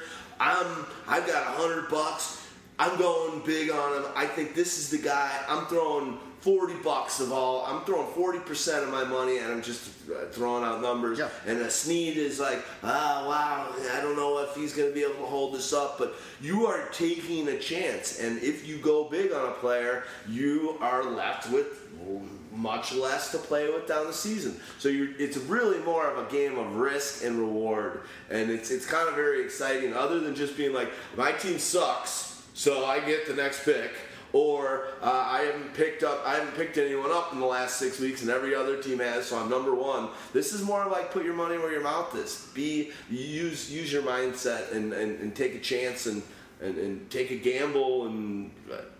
Put your money where your mouth is. Here's another reason why it's awesome. It's awesome for the teams that are bad, okay? Because where you're talking about, I'll put my money on Rawls, or I'll put my money on Snead. You can put money on both those guys. Yeah. And you can actually get the top 2 free agents that are out there. So because, again, you put that scenario. all these other guys had spent all their money in the first 6 weeks of the season, and you were waiting, and now, boom, and we all know, rookie so-and-so has exploded onto the scene, and they all have a maximum, and then you can look. What do they have? And you'll see it on the site. What's left in their acquisition budget? Oh, everybody has spent their money, so out of the $100, where I'm still sitting with 98, because I've only made 2 stupid $1 moves to pick up a defense and a kicker for a bye week, that the next person's highest bid is only $45. Well, now whoever this other guy is, I'm going to spend $46 and he'll be mine. Then another guy who's awesome, I can also spend $30 on because everyone's spending all their, or I can spend $20 because they're all spending it on this other guy, and boom, now you got 2 guys. Can I say one thing though? Are there leagues with fab money where it's truly like an auction and you can outbid each other, or it's always just a one-time set? Blind bid. It's a blind bid. You set and the winner's done. There's never like a situation. It goes usually to the team with the lower points, if worse record, or if the records are the same, worse points gets the player.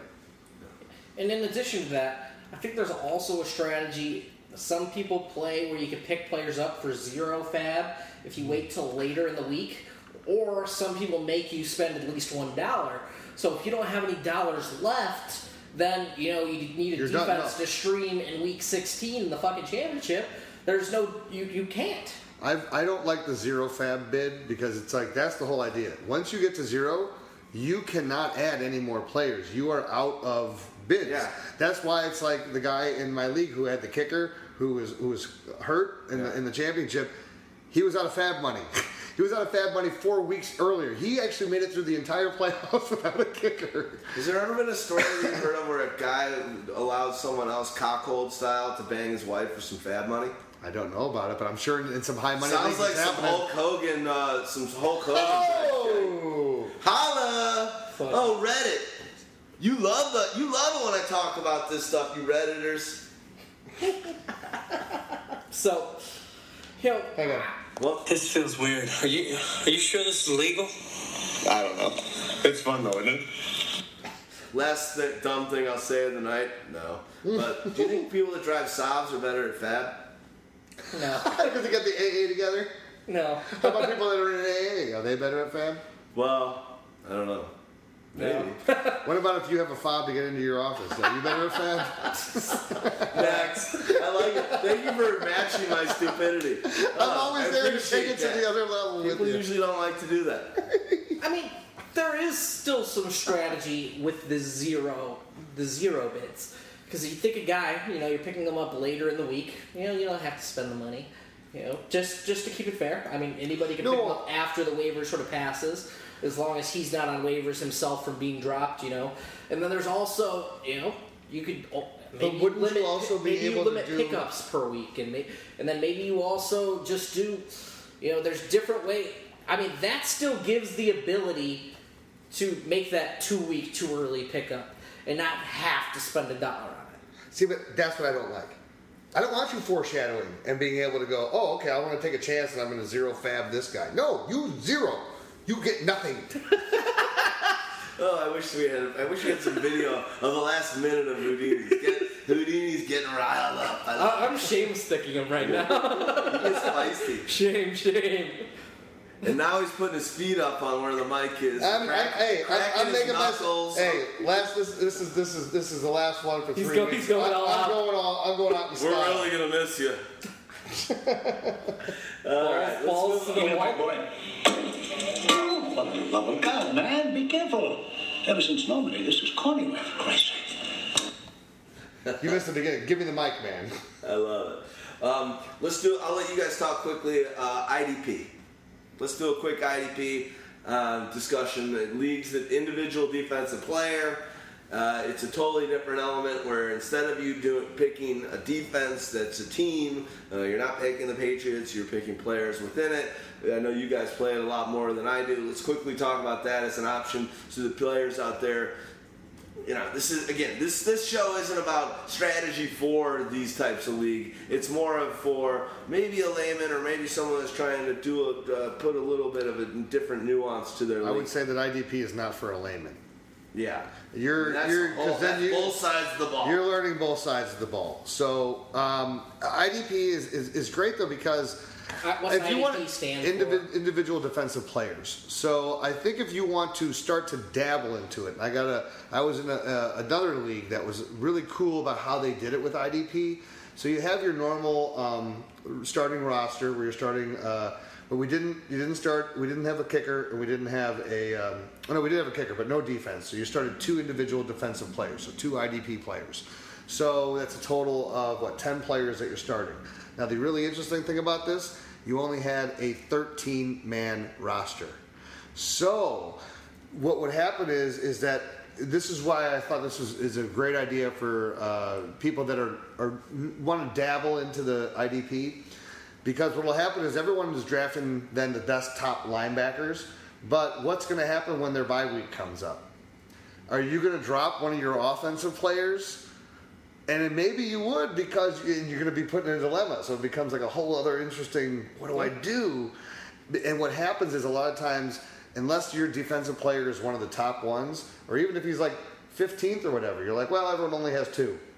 So you'll drop that defensive guy and then pick somebody up and then wait for the next guy that has a bye week and they're going to drop their defensive player and I'm going to scoop their guy up.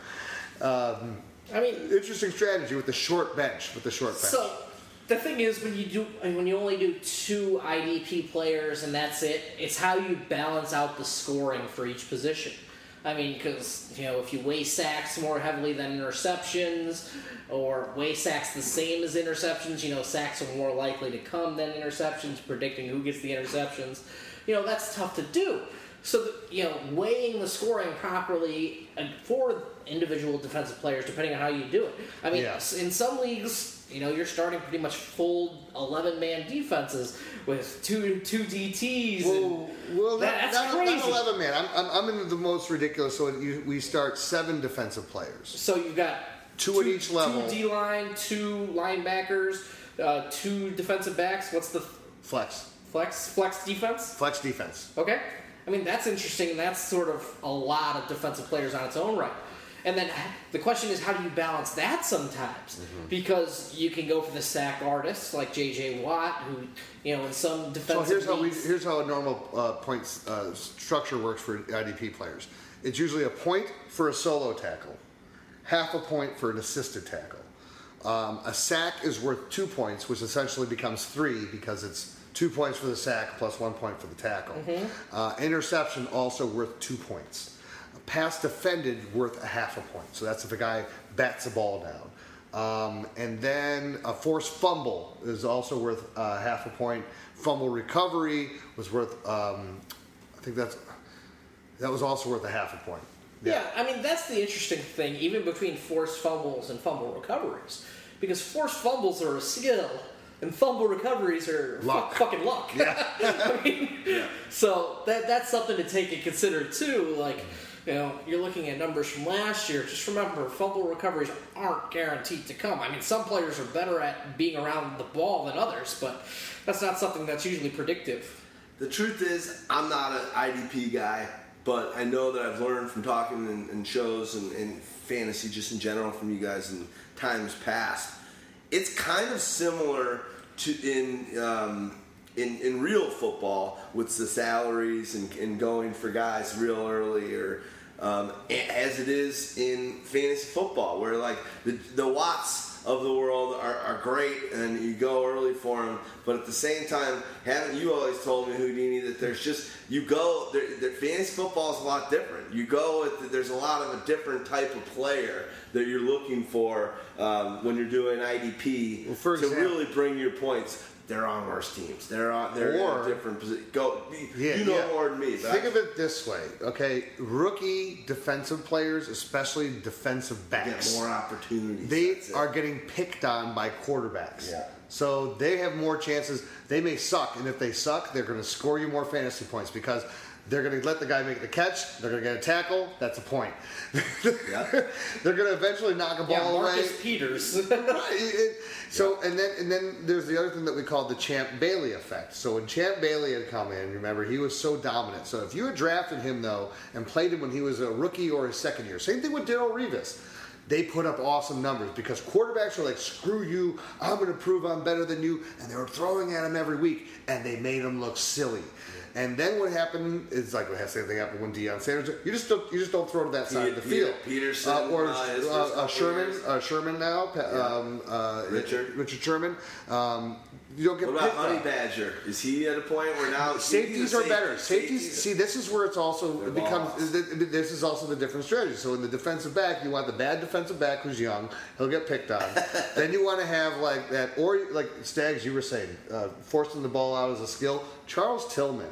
Yeah. Look at Charles Tillman from when he was on the Bears through that whole run. He was like forcing like 10 fumbles a year. He was also intercepting passes. He was also returning them for touchdowns. Yeah. Like that guy was like ridiculous. Yeah. But those safeties can be like for me, one of the guys who I drafted in my league as a rookie, in my 3rd round pick, second to last pick, Harrison Smith. That guy scores so many defensive fantasy points at the defensive back position. He's always like top 5 every year. Well, now he's the highest paid safety in the league. Here's our one maybe stat of the day about the Honey Badger. Okay. He's the only player with over 65 tackles solo to have only single-digit assisted tackles. So they left him out on an island, and he was able to just do crazy things. And I hope he comes back healthy because he was one of the most dynamic players to watch on the defensive side of the ball last year. How many like passes defended and interceptions? 13. When you say that's 5 picks. 13 pass defense, I want you to understand, D-Rex. That's a lot. Yes. That is a lot. And I love the way you say, I just hope he can stay healthy, which he didn't last year. Right. Because Troy Polamalu, same thing. When you get these guys, you're just like Sanders, who was a little smaller, but all these guys are a little small. Yeah, but all these guys are a little small. But they're just saying, we're putting you on that island, go be a ball hawk. Hit the crap out of people. Be scared, dude. You got to be everything. Where that's super exciting. So we might, if Jake Davidow, sports injury predictor, we might be on air for another pick. I know. I've been pushing people. It's after his bedtime though. He seems to go. Yeah. He's an East Coast guy. He's the only guy that's going to screw us up here. But if not, we might have 2 picks. In the Scott Which would be pretty sweet. That would be so we've already talked about... We have no idea what we're going to do with the next pick. No, we can go anywhere. This show would be 4 hours. And by the way, I just want to throw a teaser out there. So I have a league I want to talk about that I was introduced to today that I think is the most hilarious anti-league to do. Tell me more. So I have to give credit. I'm out riding today with a new prospective employee of mine. So to Parag Dave, I will throw this out. He came out. He said, "I was thinking about joining my friend's league. He called it the Jamarcus Russell League." That's classy. Okay, continue. You're intrigued a little bit? The idea to win the Jamarcus Russell League is to have the worst team. So you get penalized for touchdowns. You get penalized for yardage. You get bonused for like fumbles, interceptions, this, that, and the other thing. How do you set that up though? Do they have to be starters, or can I play players that don't even play? So like if you're drafting a wide receiver, they have to either be on the depth chart 1, 2, 3, or 4. But you get penalized for touchdowns. So you want a good team. No. You get -6 for touchdowns. Yes, you lose points for touchdowns. You get huge points for fumbles. You want the idiots. Okay, so you don't want the least. So you want Brandon LaFell. I got it. Okay, so you don't want the least amount of points. You get points for drops. You get points for every negative stat that's out there. You get positive points for. So think about the strategy. Round 1. Think about what round Trent 1. Richardson. Who are you drafting? But they can't. So that was my question to him. I go, well, why can't I just draft like all just complete scrubs bums off the street? Take zeros every week. It's like no, because it's like wide receivers. It's 4 quarterbacks. You have to draft a starting quarterback. Running backs. It's 1, 2. You're going to fill a whole roster. So it's. So what quarterback? Who's the best quarterback in this league? He said Mark Sanchez. Yeah, maybe if he's the starter. I said I would go Jared Goff because I want that rookie who's going to make the mistakes. I'm going to get burned a couple times, but I think he's going to have sitting in the pocket too much, get forced fumbles on him. He's just going to be like that, or like Blake Bortles. Back in the day, I would have wanted Dave Craig. Dave Craig fumbled more than everybody every year, and he was a quarterback. I mean, Blake Bortles. I mean, it sort of depends how heavily you weight the offense. Well, Blake Bortles though, with the you don't want a 4,000-yard passer on your team. I know. Bortles in the Scott Fishbowl in a lot of leagues. Remember I told you, you're like, Bortles is still available. I'm like, no, Fantasy Taz took him. You're like, yeesh. He went like the 5th quarter. There's no points, negative points. No, I know, I get it, but I mean, you don't want that guy. You want Jamarcus Russell. You want exactly right, yeah. I think you might want RG3. If he plays all 16, that could be one of those. RG3. Yes. I mean, Jay Cutler is a good one, unless he. Teddy Bridgewater. I know. No, but you know what though? But he will throw a little bit more, and he still makes mistakes in the pocket. He's not. You want the guys. So, I don't know. Maybe you can pull up the stats right now. We don't need to. If you can pull up like stats, like who are like the most fumble. I love the concept. Yeah. Well, Marcus Mariota had the most fumbles among quarterbacks last season. But I wouldn't want to take him because he's going to be taking his game to another level. So that's hilarious. Isn't it awesome? I like it. I don't think I would. My mind can't go that way. Of a mind fuck. It is. It is. It's like if I was in that league, I couldn't be in any other league because you can't be like. Yeah, dude, he fumbled. Yeah, you know how hard it is, and you got these guys cross. I think if you did that league, so many leagues, you do that with only one other league. You just do 2 leagues because it is a complete mind effort. But you know what you do? You can almost like draft one team and then or kind of like hedge your bets on all the other things on the guys that you're like go hard for your one that you want to win and just be like, well. But if he sucks or whatever, I'll draft him here too, or this, that, or whatever, and I'm going to cover my ass. Year one, I would try to draft the exact same team ball, so when they fuck up, I'm like, totally kill them in the other league. So, Matt Jones would be your first overall pick. Maybe.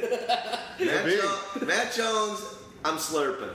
I love that guy. I was bummed out when I saw he was picked. Melvin Gordon for me, thank you. Oh, yeah.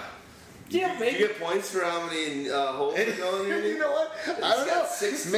Maybe they could also like if your guy gets concussed, you also get like a positive points for concussion. Oh, I can't. Think about that. I know. How are you going to track it on a website? I don't know. So let's talk about a different. Like nice work on that. Let's talk about Parag. Give it up to Parag.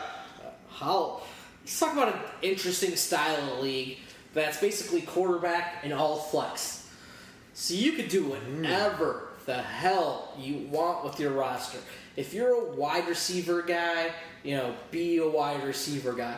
You just have to find ways to make the scoring sort of even. So it takes a little bit of work in the background, but maybe you do 1 point for every 8 yards rushing, and then you do like half point PPR for receivers, no PPR for running backs. And then you do a full point PPR for tight ends. That's one way to get them pretty close. I mean, you need to make small fractional changes here and there. But what do you call that? Standardizing? Equalizing? That's equalizing positions. Standardizing is a little bit different. We'll work on some standardizing stuff later down the line. But I mean, it's just interesting because you're a wide receiver guy. Yeah. I'm a running back guy. So I'd be able to start Houdini all wide likes receivers. his tight ends. And then, you could start all wide receivers. So if you want to play run and shoot, play run and shoot. If you want to, have a varied lineup, you could do that. If you want to play all tight ends, it's just the usual thing is you have to have one quarterback, maybe 2 quarterbacks, so that way it's a little bit more balanced on how you draft them. It's just fun, I wouldn't play in an all flex money league. How many roster spots would you? Is it the same or is it less? I mean, it sort of depends. You go a little bit less. It depends how big your all flex league is, because you could do 16 players all flex, and that way you're really thinking about the pick when you make it. But it's not going to be a best ball style. No, you have to start it. I mean, so maybe you have 16 starters and 20 on 20 slots. So you're really sitting there thinking about it. You're also having to consider bye weeks and maybe not having a guy there or having to drop a valuable asset at maybe one position in order to pick up somebody to fill out your roster.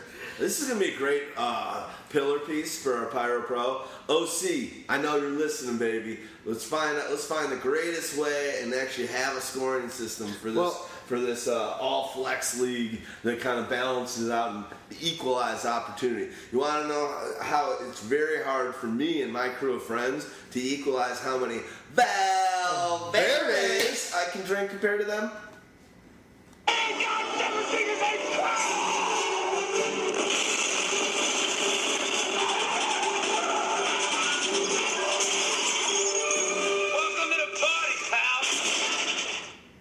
So I'll tell you, in my main league that I've been doing in different versions since '91, that has been in its current form since 1998.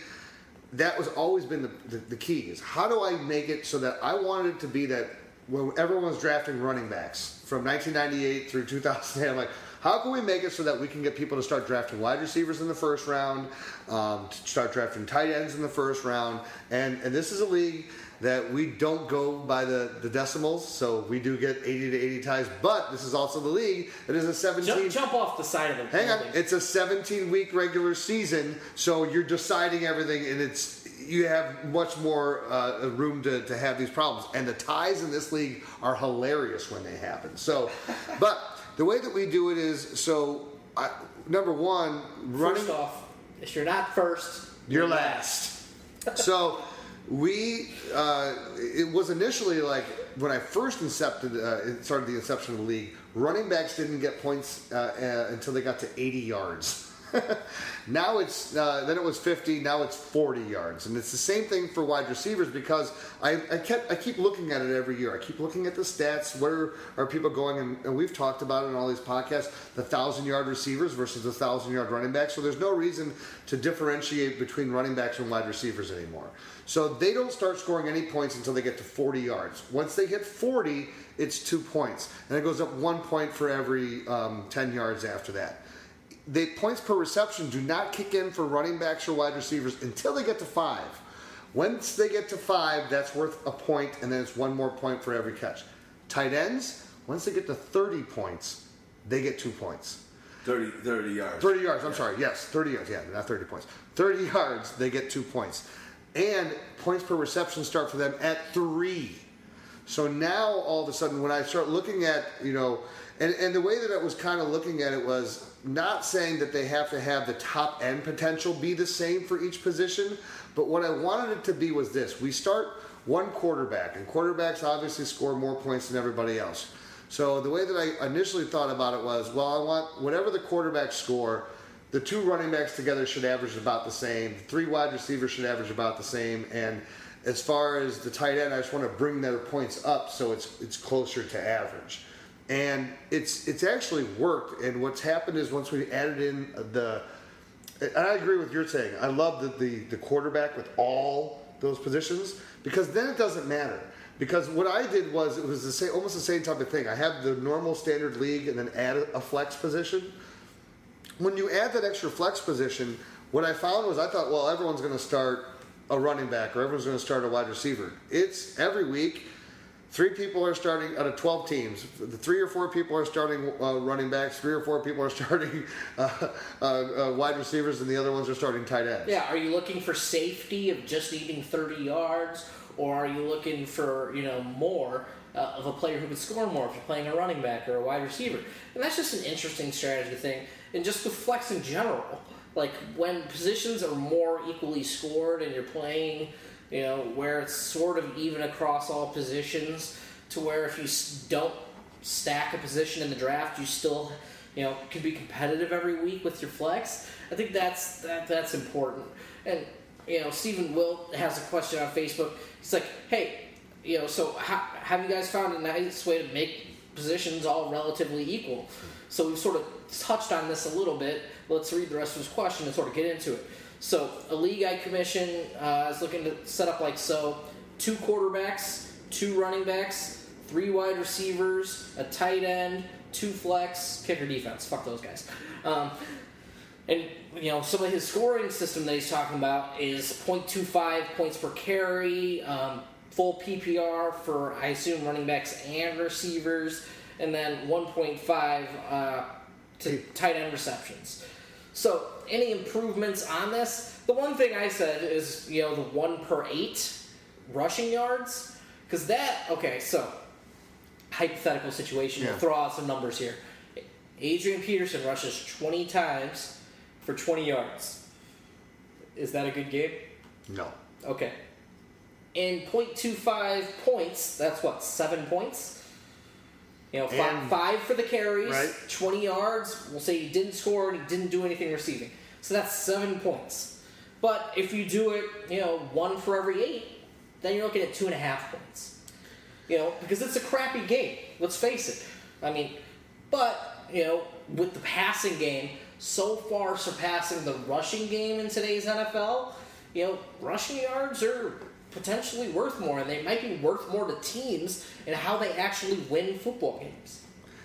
Yeah, it's, again, it's like, are you trying to even the field? It's when you add in... No, go ahead. Yeah, here's what I was going to say. I've been in a lot of leagues where it's like, we're in a quarterback-heavy league. Yeah. It's so annoying, and you're sitting there, sit around, collaborate, figure it out, like you guys were talking about earlier, get everyone in the room, go have dinner and have some brews, and what kind of league do we want? Because I've got people, there's always complaint, and now you've taken down tight ends in a lot of leagues over the last 7 years to be so they're more valuable, and now tight ends are catching more. So now they're kind of double valuable because of some of the rule sets you've done over the last 7 to 5 years. Now it's like, oh geez, now this is tight ends are worth so much. We did this because there was only 2 of them in 2008, and now these friggin' guys are all awesome, blah blah. And you just got to sit around with your league mates, and if you're not in leagues that you can have these kind of discussions, you're not in leagues that you can talk about new rules and new opportunities and new ways to take the league year in and year out, then in all honesty, find new leagues. Yeah, as much as it's great to be in your old leagues, but if everyone's just so hard set and you try and come up with new rule sets, and they're just like, no, I want to live in 1999, 2001. Yeah. Sometimes you just gotta be like, you know what?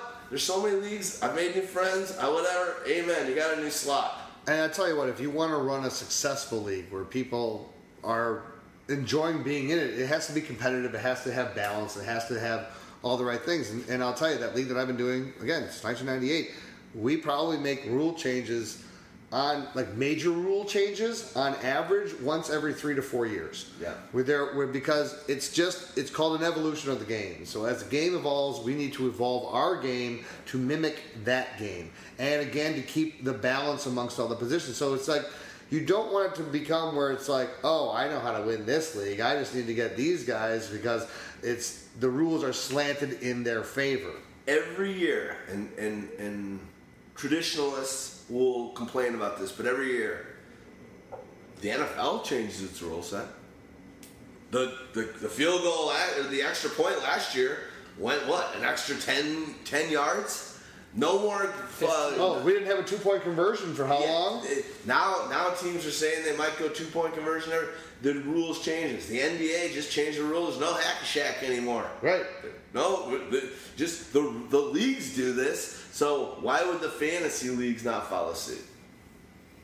And I think there's just so many different rule sets you could go with. But just basically, if you're trying to equalize scoring, I don't know if that's the best way.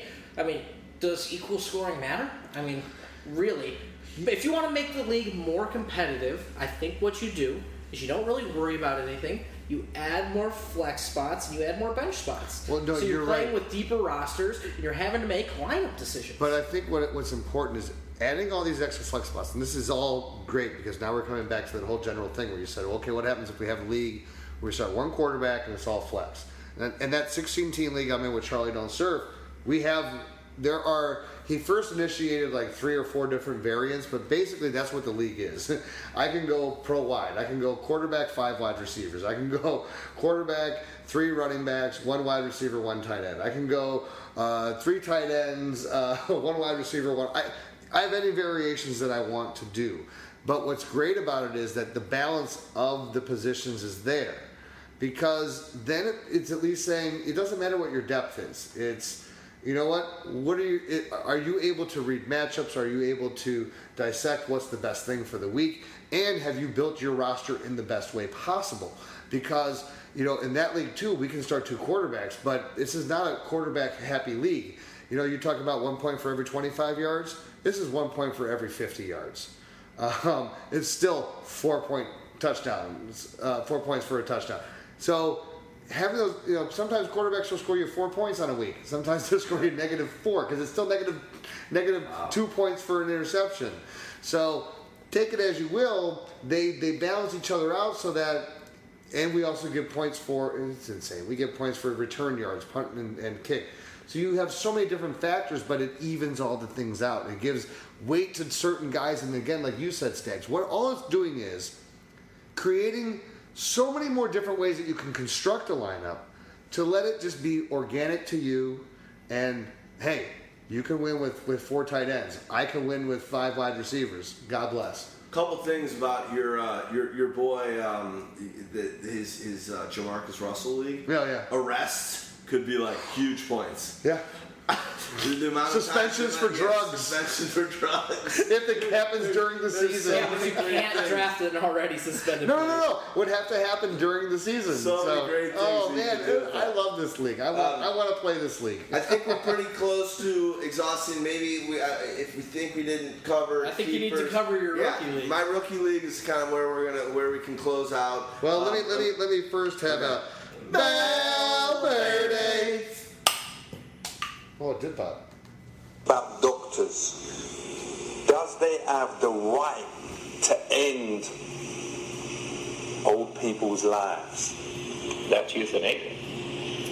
Why is it the responsibility of the euthanasia for killing someone else? Surely it's between that patient and the doctor. Euthanasia is the term that's used when you are killing. It's a nice word for killing. Well, whatever. You were saying that it's mainly Asian youths that No. Does you think that they're responsible for this? You don't also agree with him? Who's responsible for it? No. The euthanasia. I think we're getting confused here. Euthanasia comes from the Greek word for death. Let me understand what you were saying. You were saying that it got nothing to do with young people in Asia. You were saying that occasionally there's some doctors here who may be from Asia who do this. That's correct, but they could also be from the United States. But they're mainly from Asia. No. The ones that are there behave themselves very well. No, the Asians they have nothing to do with absolutely no evidence that the Asians do it more than... Ali G's my favorite by far. Can I be honest? In my Tinder game, and I brought it up today in our meeting, stag party, I have had better success in meeting the people that I get hooked up with via Tinder. Literally, all the connection I look, it's Sacha Baron Cohen. It is. Like, it's like, I look and I like this girl. Sacha Baron, like it. That guy is the greatest. So then what's your opening line if you're using Borat as your go-to? Go to Ali G. Don't go to Borat. Well, hey. Don't go to Borat. Again, I said this on past podcasts. Borat's friggin' unbelievable movie.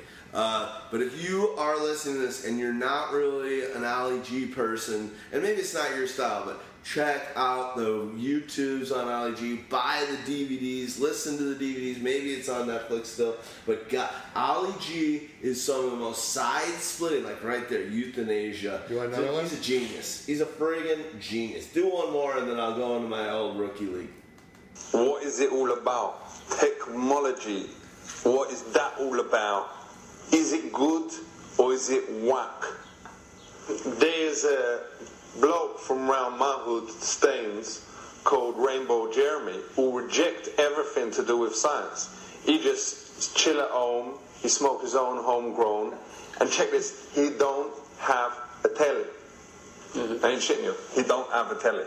Yeah. He lives in a house, though. Yo, that house is a product of technology. No, he ain't got no technology in it. You can check out his website. He ain't got nothing in it. Itself. He's got a website. The house itself. Shoes. What? He eats food.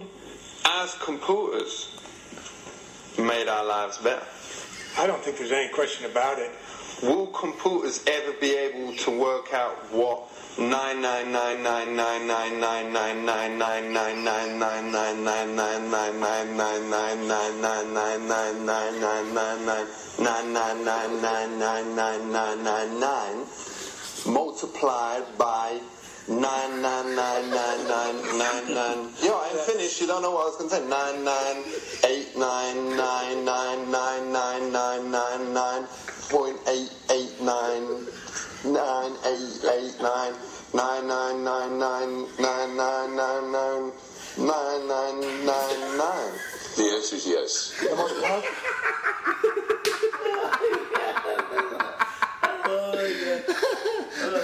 The best one, the thing I love, the one I love about him, there's a great one with Trump. The Trump shut him down earlier. One is like, why is everyone warring over sandwiches? What? You got that? No. We got one. No, we got one more. I'm sorry. You need it. You got BLT? What else is the election going to be fought on this year? It'll probably be about Iraq.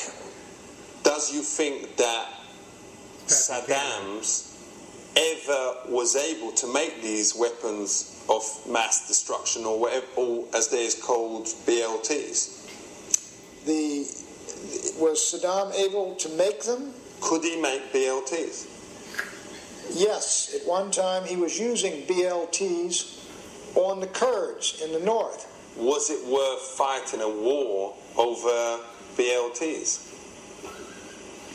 I don't think Saddam Hussein and Iraq were a threat to the United States, even if they had WMDs or BLTs, as long as they weren't nuclear weapons. If you had the evidence that Saddam had these BLTs in his house, would you have said yes, attack?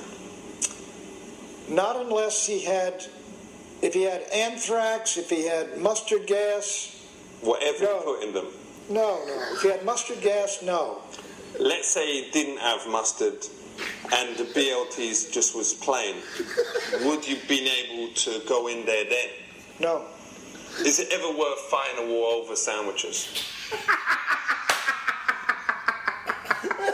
The best part is Tab Buchanan, and the first thing he agrees with him. Yes, he did have BLTs. He didn't even correct him the first time.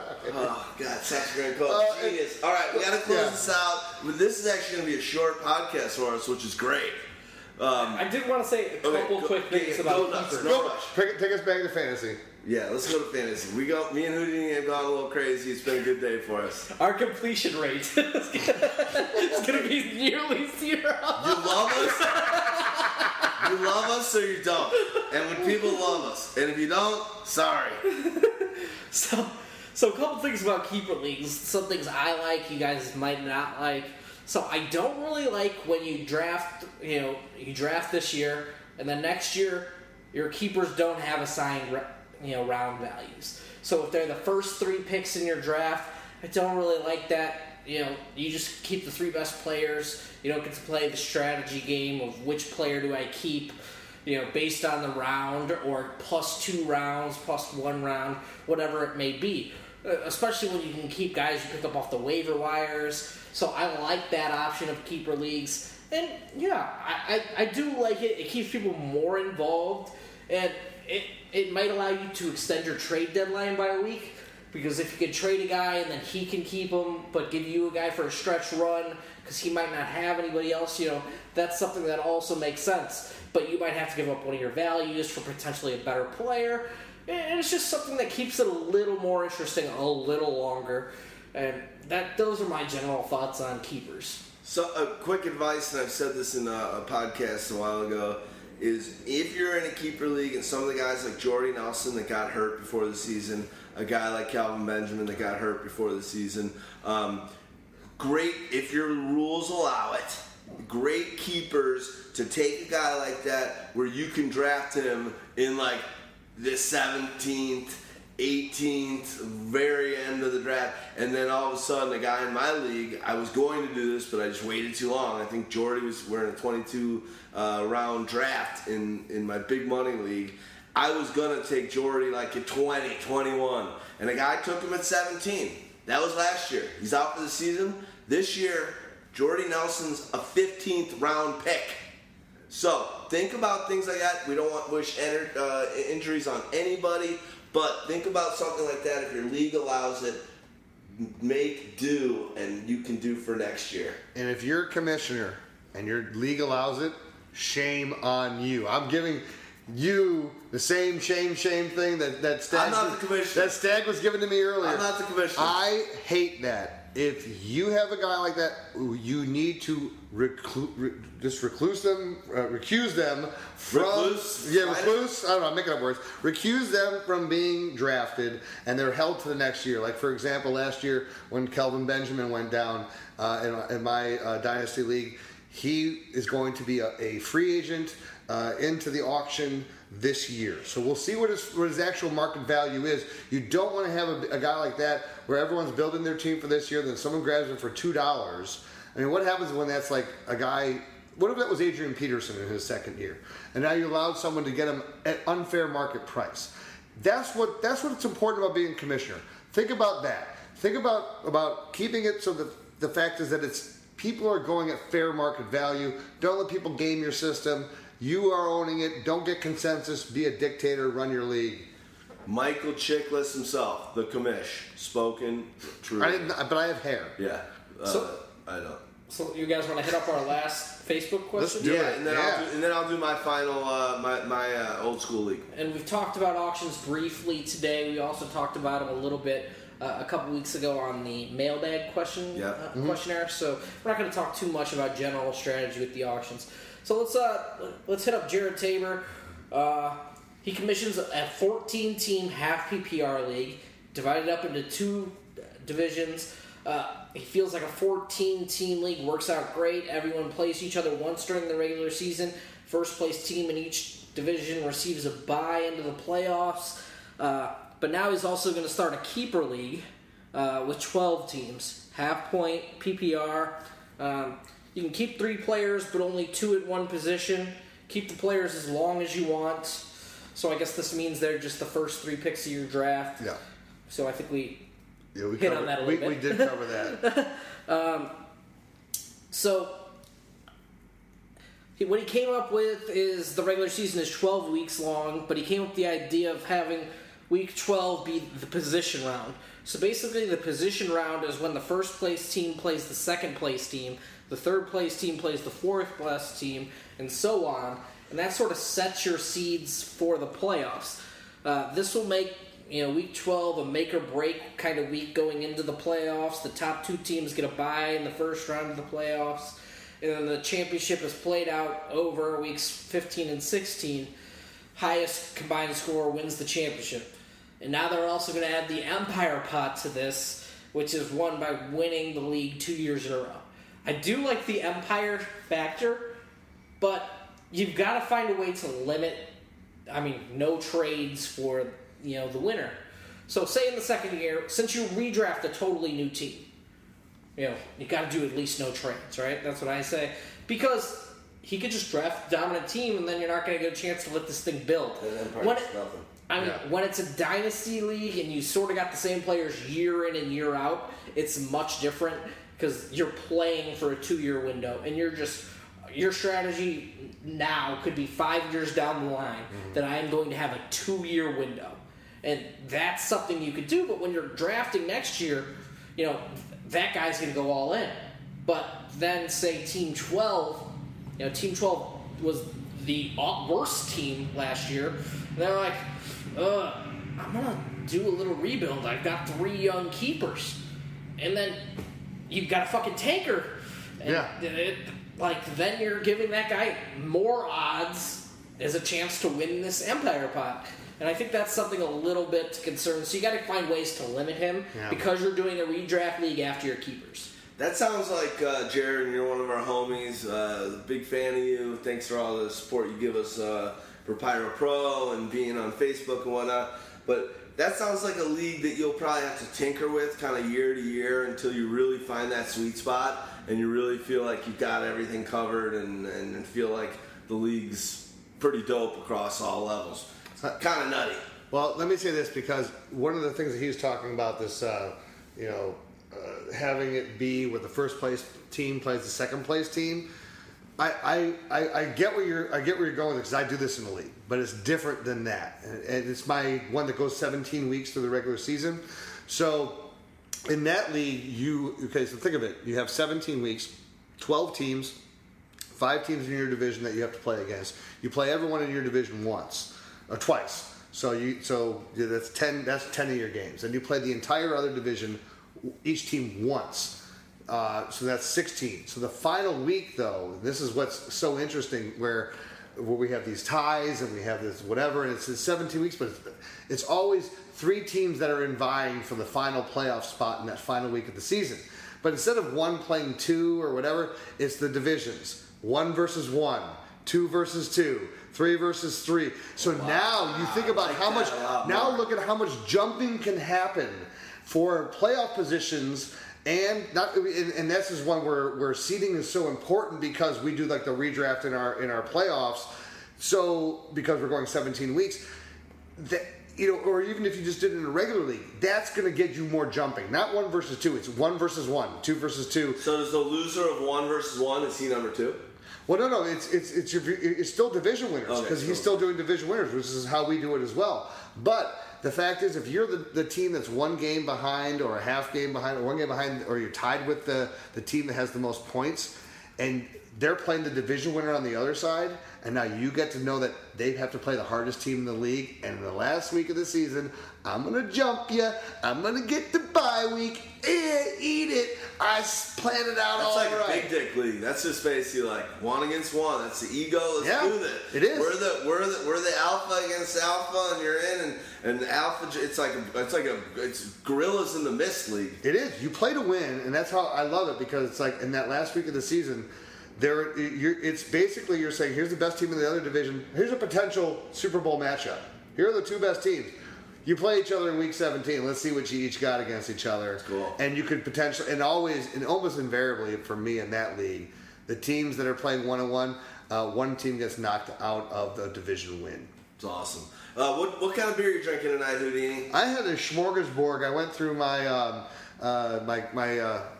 fridge and I picked up the Chicago Ale Syndicate company, a nice chocolate porter. Also had a little hop thesis. Also had a Ballast Point Big Eye. So. Did you say hop thesis? Hop thesis. Do you love that beer? Because you drink it a lot. I do enjoy this beer. I really do. It's a lot. It's damn good, and it's usually like $8.99. I'm like, for that price, for a beer that I like better than. I actually like this better than Stone, which they always charge me like $10.99 or $11.99. And that's a Chicago beer as well, right? Yeah. No, this is a Wisconsin beer. Okay. I'm drinking tonight at Deschutes Fresh Squeezed IPA, one of my old school faves. I love it. The music tonight is The Laws, and we started out the opening track, and we're not going to close it out yet. We got to do my rookie league, but The Laws, we opened that up with Timeless Melody. The Laws are an old band, and you'll know this outro song, but an old late 80s, early 90s Britpop band. In my opinion, they were kind of the Britpop REM, and they just, it's 2 guys, 2 singer-songwriters, and you listen to some of The Law's music, and it is complex. And the closing song, if you've ever seen So I Married an Axe Murderer, you'll know this song. Really? It's in there? Oh, yeah.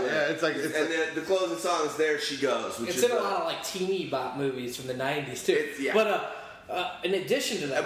But a great song no matter what movies. And I love So You Married an Axe Murderer. So... You take a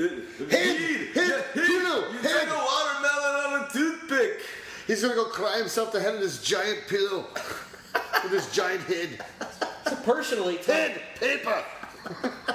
Go ahead. Personally, talking about beer, I can't wait to drink my favorite beer all fucking weekend long. Spotted Cow Say it. Say Valverde from New Glarus Brewing. Okay. And just slam those all weekend long. Maybe a couple Moon Mans. We're gonna give you Valverde. You're a fucking secretary. Fuck you. Yeah, that's my message to you. Fuck you and kiss my ass. Do it. Nice. Glengarry Glen Ross. Yes. Jack Lemmon in the house. Lemmon, one of the greats. All right, so we're going to close out. For you, buddy. Kiss me. Yeah, have fun. Tell them Tell all. more about that trip when we're done recording. Good times all around. Basically, I'm going to do... Can I ask you a question, though? Yeah. What is that shirt? I RVC. dig it. I like the thumbs up coming out of the R. It's a Canadian surf company, RVCA. Good stuff. Nice. Yeah, I like it. I'm a big fan of the clothes. I like the shirt. And the shirt still fits. Has good stretching. I actually have lost 8 pounds. I'm happy to say. I'm on my way down. I'm doing a good job. The only thing I haven't done with my diet is cutting out Valverdes. Those empty calories are going to keep flowing in. But no, I have not had a piece of bread. You said it. Can I play it? Yeah. This is a beautiful theater. What? Well, thank you. Thank you, baby. Good. You gonna out drunk each other? We try that here. Show me right. I love you too. I love you back. I'm waiting for, this is, shut the fuck up. Hey. Richard, I love that guy.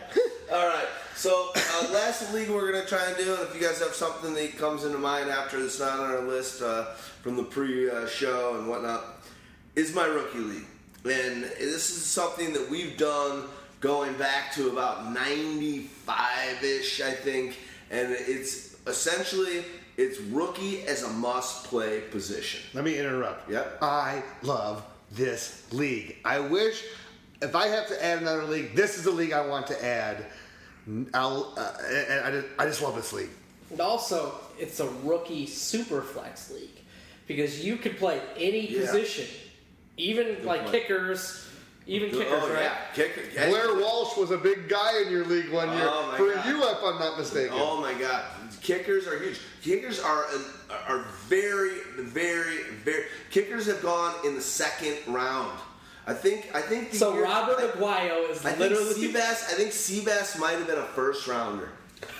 It's great. So the reason, when he was a rookie, explain to the people why these rookies are drafted in the first and second round. Because Cam Newton was a first round pick. That guy won the championship because of Cam Newton. So explain to the people what the whole reason why rookies would be drafted in the first or second round is all about. What I can say is this year, Ezekiel Elliott, a first rounder regardless. It's like number one overall pick. I think. The rookie quarterbacks this year probably aren't as great as they have been, but last year I know that a top 5 pick was both Mariota, I think was 7 or 6, and tell them why. Tell them why these guys go so high. Because you have to play this rookie quarterback, and like you said, it's super flex. Any position, you have to play it as a spot. You have to have a rookie spot. So if you wait on a rookie and you don't go early and get one of these studs, and we know how a rookie class is, it's hit or miss, you have got a gaping hole in your lineup. A gaping hole. And I've done it. I've gone years where I'm like, all right, I'm feeling like this guy. And, it's the difference between having Randy Moss in 88 and having, that same year, having Dyson. Well, I remember Dog talking about this, and I think this is a bunch of years back, and he was bragging about how good his team was.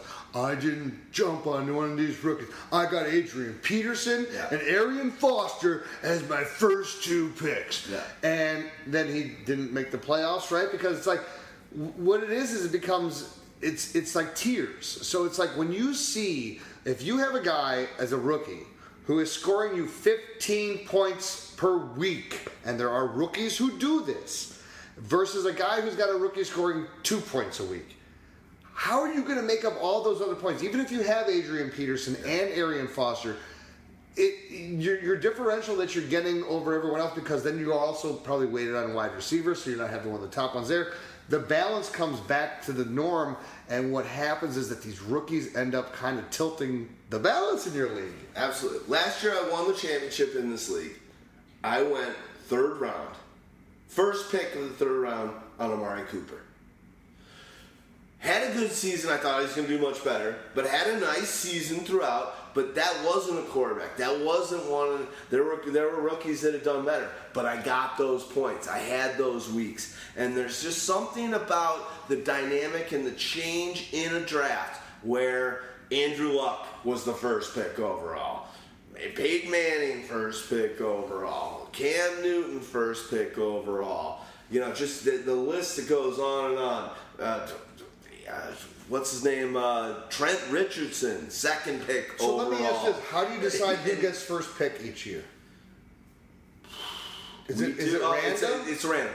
We go to Football Guys and we do. Well, then we did it. We pick out of the hat. Yep. We pick out of the hat. Actually, we don't go to Football Guys. That's my other league. We pick out of a hat, and now the beautiful thing about having videos is. They go to Myers Tavern, and it's usually about 5 of them. By the way, Myers Tavern on Dundee Road. Not Dundee, that's Lake. Oh, it's off of Lake Street, just off of the expressway. Yeah. Oldest damn bar in that area, has not changed ever since I've been around. So I didn't look like I had any hair on my balls when I was 19, 18. I would go in there and they would package liquors. We'd walk in and be like, all right, I'll take a 6-pack of that bud. I'll take this. Be like, what's up, Gus? I'm going to lose their liquor license for them. Actually, that's grandfather clause, but they'd be like, okay, who's got an idea? I'm like, check it out. It's me in front of a California board. We're good, right? We're good. All right. But yeah, they feed us in. They do a pick out of the hat, and it's a fun time. Sometimes I'll be up there with them. Dog will always be there. Tenny Stegman, one of our original partners, is always going to be there, and a bunch of other guys, the Corcorans, who are in the league and whatnot. They'll pick it out of the hat, and it's just an exciting time. And so the rookie league is amazing because you'll go high on a rookie, and it'll be the greatest thing, or it's the killer's kiss. Well, let me ask Jamarcus Russell, think of that. Yeah, right. Don't you think the Jamarcus Russell year? Don't you think that guy was a top 5-6 pick? Oh, yeah. Now, that guy just got stain on his face. Let me ask you a question. It's hit or miss, and that's the beauty. I love this league because I think there's so many different aspects that you can turn on it. So, free agents, right? Pickups. So, is there a fab, or is it a waiver wire, or it's a regular? It's a waiver wire. It's a claims waiver wire system. But here's what happens when you're thinking about 2 quarterback leagues, and how we were talking earlier with Scott Fishbowl, where you got people that they can't trade in that league, but you're bundling up on quarterbacks just to do it. What people do in this league? Bundle up on running rookies. And you're sitting there, and there's another guy that's like, if there's 3 rookies, and you're sitting there like, all right, I got the 2 rookies. I went, and you're sitting there, and the other guy's like, my team's pretty sweet. I got some depth here. My rookie's gonna be a whole all season, blah blah blah. Start moving it. So there's that rookie element where there's certain teams that within the first 5 or 6 rounds are taking 3 rookies. Also, have there ever been the most, if you looked at it on face value and said, you traded who for who? Yeah, absolutely. And it's one of those things where when quarterbacks come out that are generational, and we know who that is. The last one was Luck. But that year, the number 2 pick was RG3, and RG3 actually had a better year, I believe, that year than Luck. But the quarterback, when they come out and they're the man, it's ridiculous. I think this year is going to be a little different in that way. I think Ezekiel Elliott's probably the first pick, but it is a fun thing where when you can ride it, and when I remember when Mawak, we call him, his team name is Moran's Morons. When he took first overall Cam Newton, a lot of people were like, oh my God, how could you do it? And I played him in the championship game, and in that championship game, Cam Newton had, I think, 56 points. Who was your rookie? I don't remember. I just remember Cam Newton bulldozing. Like, 56 like, points. it didn't matter what anybody else did. And all year, he was just dominating. But in the championship, he just threw it down. And at the end of it, it was just like, Cam first overall. And I remember myself even thinking this. Like, Cam over, that's a little much. I didn't think it was a good pick. Boom. Goes back to what Stack says. Don't be a fucking pussy. Go for it. Don't be a pussy. And also, whenever you're like, in just fantasy, and I think we can close the show out. Whenever, and I know this is me, and I've just learned to just be like, whenever I look at a line, like, this guy's playing that pick, or on a weekly basis, he's throwing up that play. Jarvis Landry's is number one this week. Whenever I do that, I just jinx myself. Exactly. Jarvis Landry had 12 catches. He had a return. He got a touchdown run, and you're just like, why in the God's name did I jinx myself with that comment to myself, to nobody else? No. Literally, I'm looking at the screen and be like, Jarvis, I like what's going on this week. All I've done is the God of all the guys pulling the strings. Like, Jarvis, you are gonna shit on D-Rex this week, and D-Rex is gonna eat crow. It's the same thing. It's like whenever you get usually that consensus that everyone in your, especially when you have a live draft. Or it's on the board and everyone's like posting on the message board. What are you thinking? Like last year, Charlie Don't Surf and my buddy Siegel, they share a team. In the second round, they took Keenan Allen. Like over a bunch of Julio and all the top guys are gone, but it's like I think Dez was still on the board. I think like some of these other guys they took Keenan Allen and we're like, are you out of your mind? And the first 3 or 4 weeks of the season, it's like, 4-0. What are you talking about? Yeah. Keon Allen is the exact reason. And then, unfortunately, he got hurt. But it's the foresight like that to say, I'm going to take the chance, and I'm not going to care what everyone else is telling you. I don't care what D-Rex is saying. You care? Care what we're saying, but always do you. No, do you? But do you, because it's like I'm a manager for salespeople, and I say. You're going to see how I do sales, and you're going to say, wow, he's successful at what he's doing and how he's doing it, but you can't do me. Don't do me. I go, take and understand my confidence, but do you. Please don't do me. And that too. No entry, thank you. That's the one thing we've said again, and I think we can close this party out. I think it's been a great show. Sorry there's so much ambient sound around. We are trying to find a studio. We said this last week, but I've moved to a new place. It's like literally in the vortex. It's like Sim City. There's trains all over the place. So those background sounds, I know people get annoyed by our sound quality in here. We are going to step that up this season. But right now, my place is on the 12th floor, and there's L's, there's all this stuff. So we apologize for that. There is sound quality problems, but you know what? Deal with it because you got quality.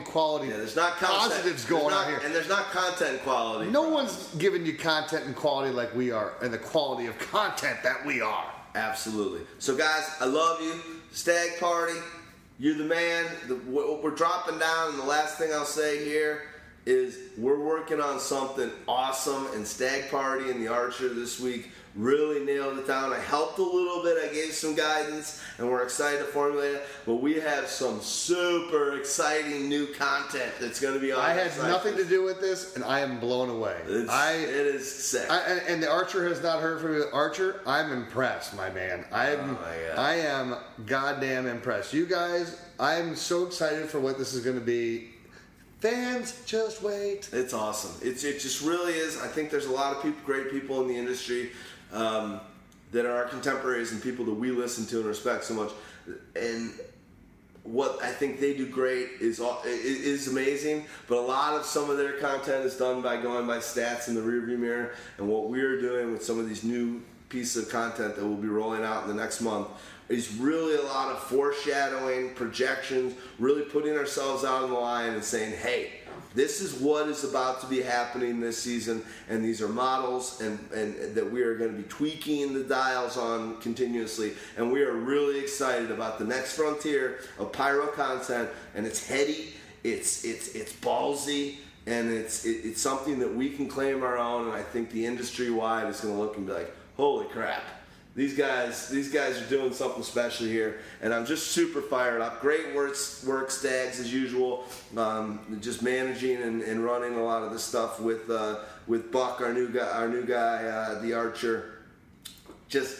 I'm just gonna tell you, 2016 season for Pyro, and especially Pyro Pros, is going to be something special. So give it a shout. Buy our draft kit. Version 5 will be coming out next week at some point. What do you got? Like, review, subscribe, rate, Twitter, everything. Everything. Yeah, Twitter. We're not great at selling ourselves, but we're great at what we do. So, hey, would you rather us be great salesmen or great penmans? Exactly. We are the scribes. We give you all the information. Take the knowledge. We are the droppers of knowledge. On the way out, the laws. There she goes. Guys, we love you. It's been a great show. There's a lot of different league sets. Like I said, we're going to be putting out an article next week. Love you guys. Get ready for the carpool karaoke. Love you.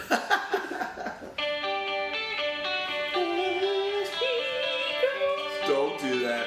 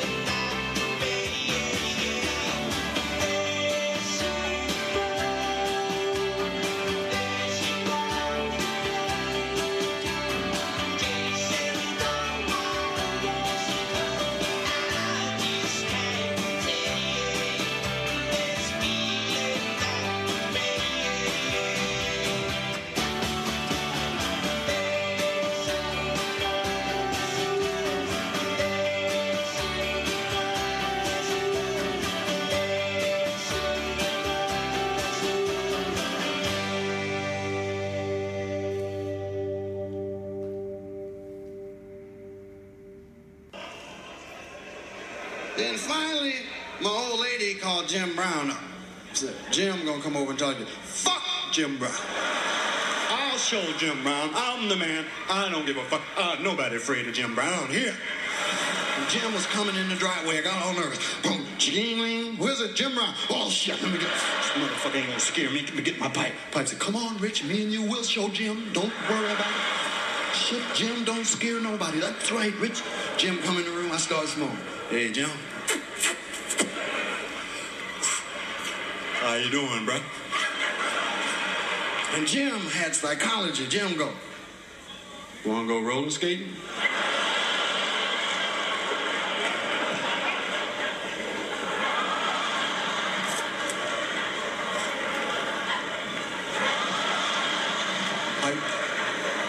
Maybe you wanna go for a ride?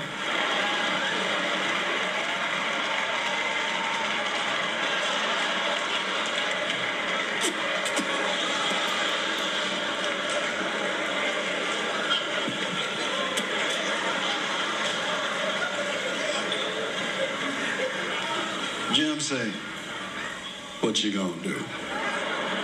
So, what do you mean? What you gonna do about that shit? What? Well, I'm doing what I want to do. You know, I ain't afraid of you, you know. You ain't no movie star to me. I ain't scared of you, motherfucker. I'm your friend. What you gonna do?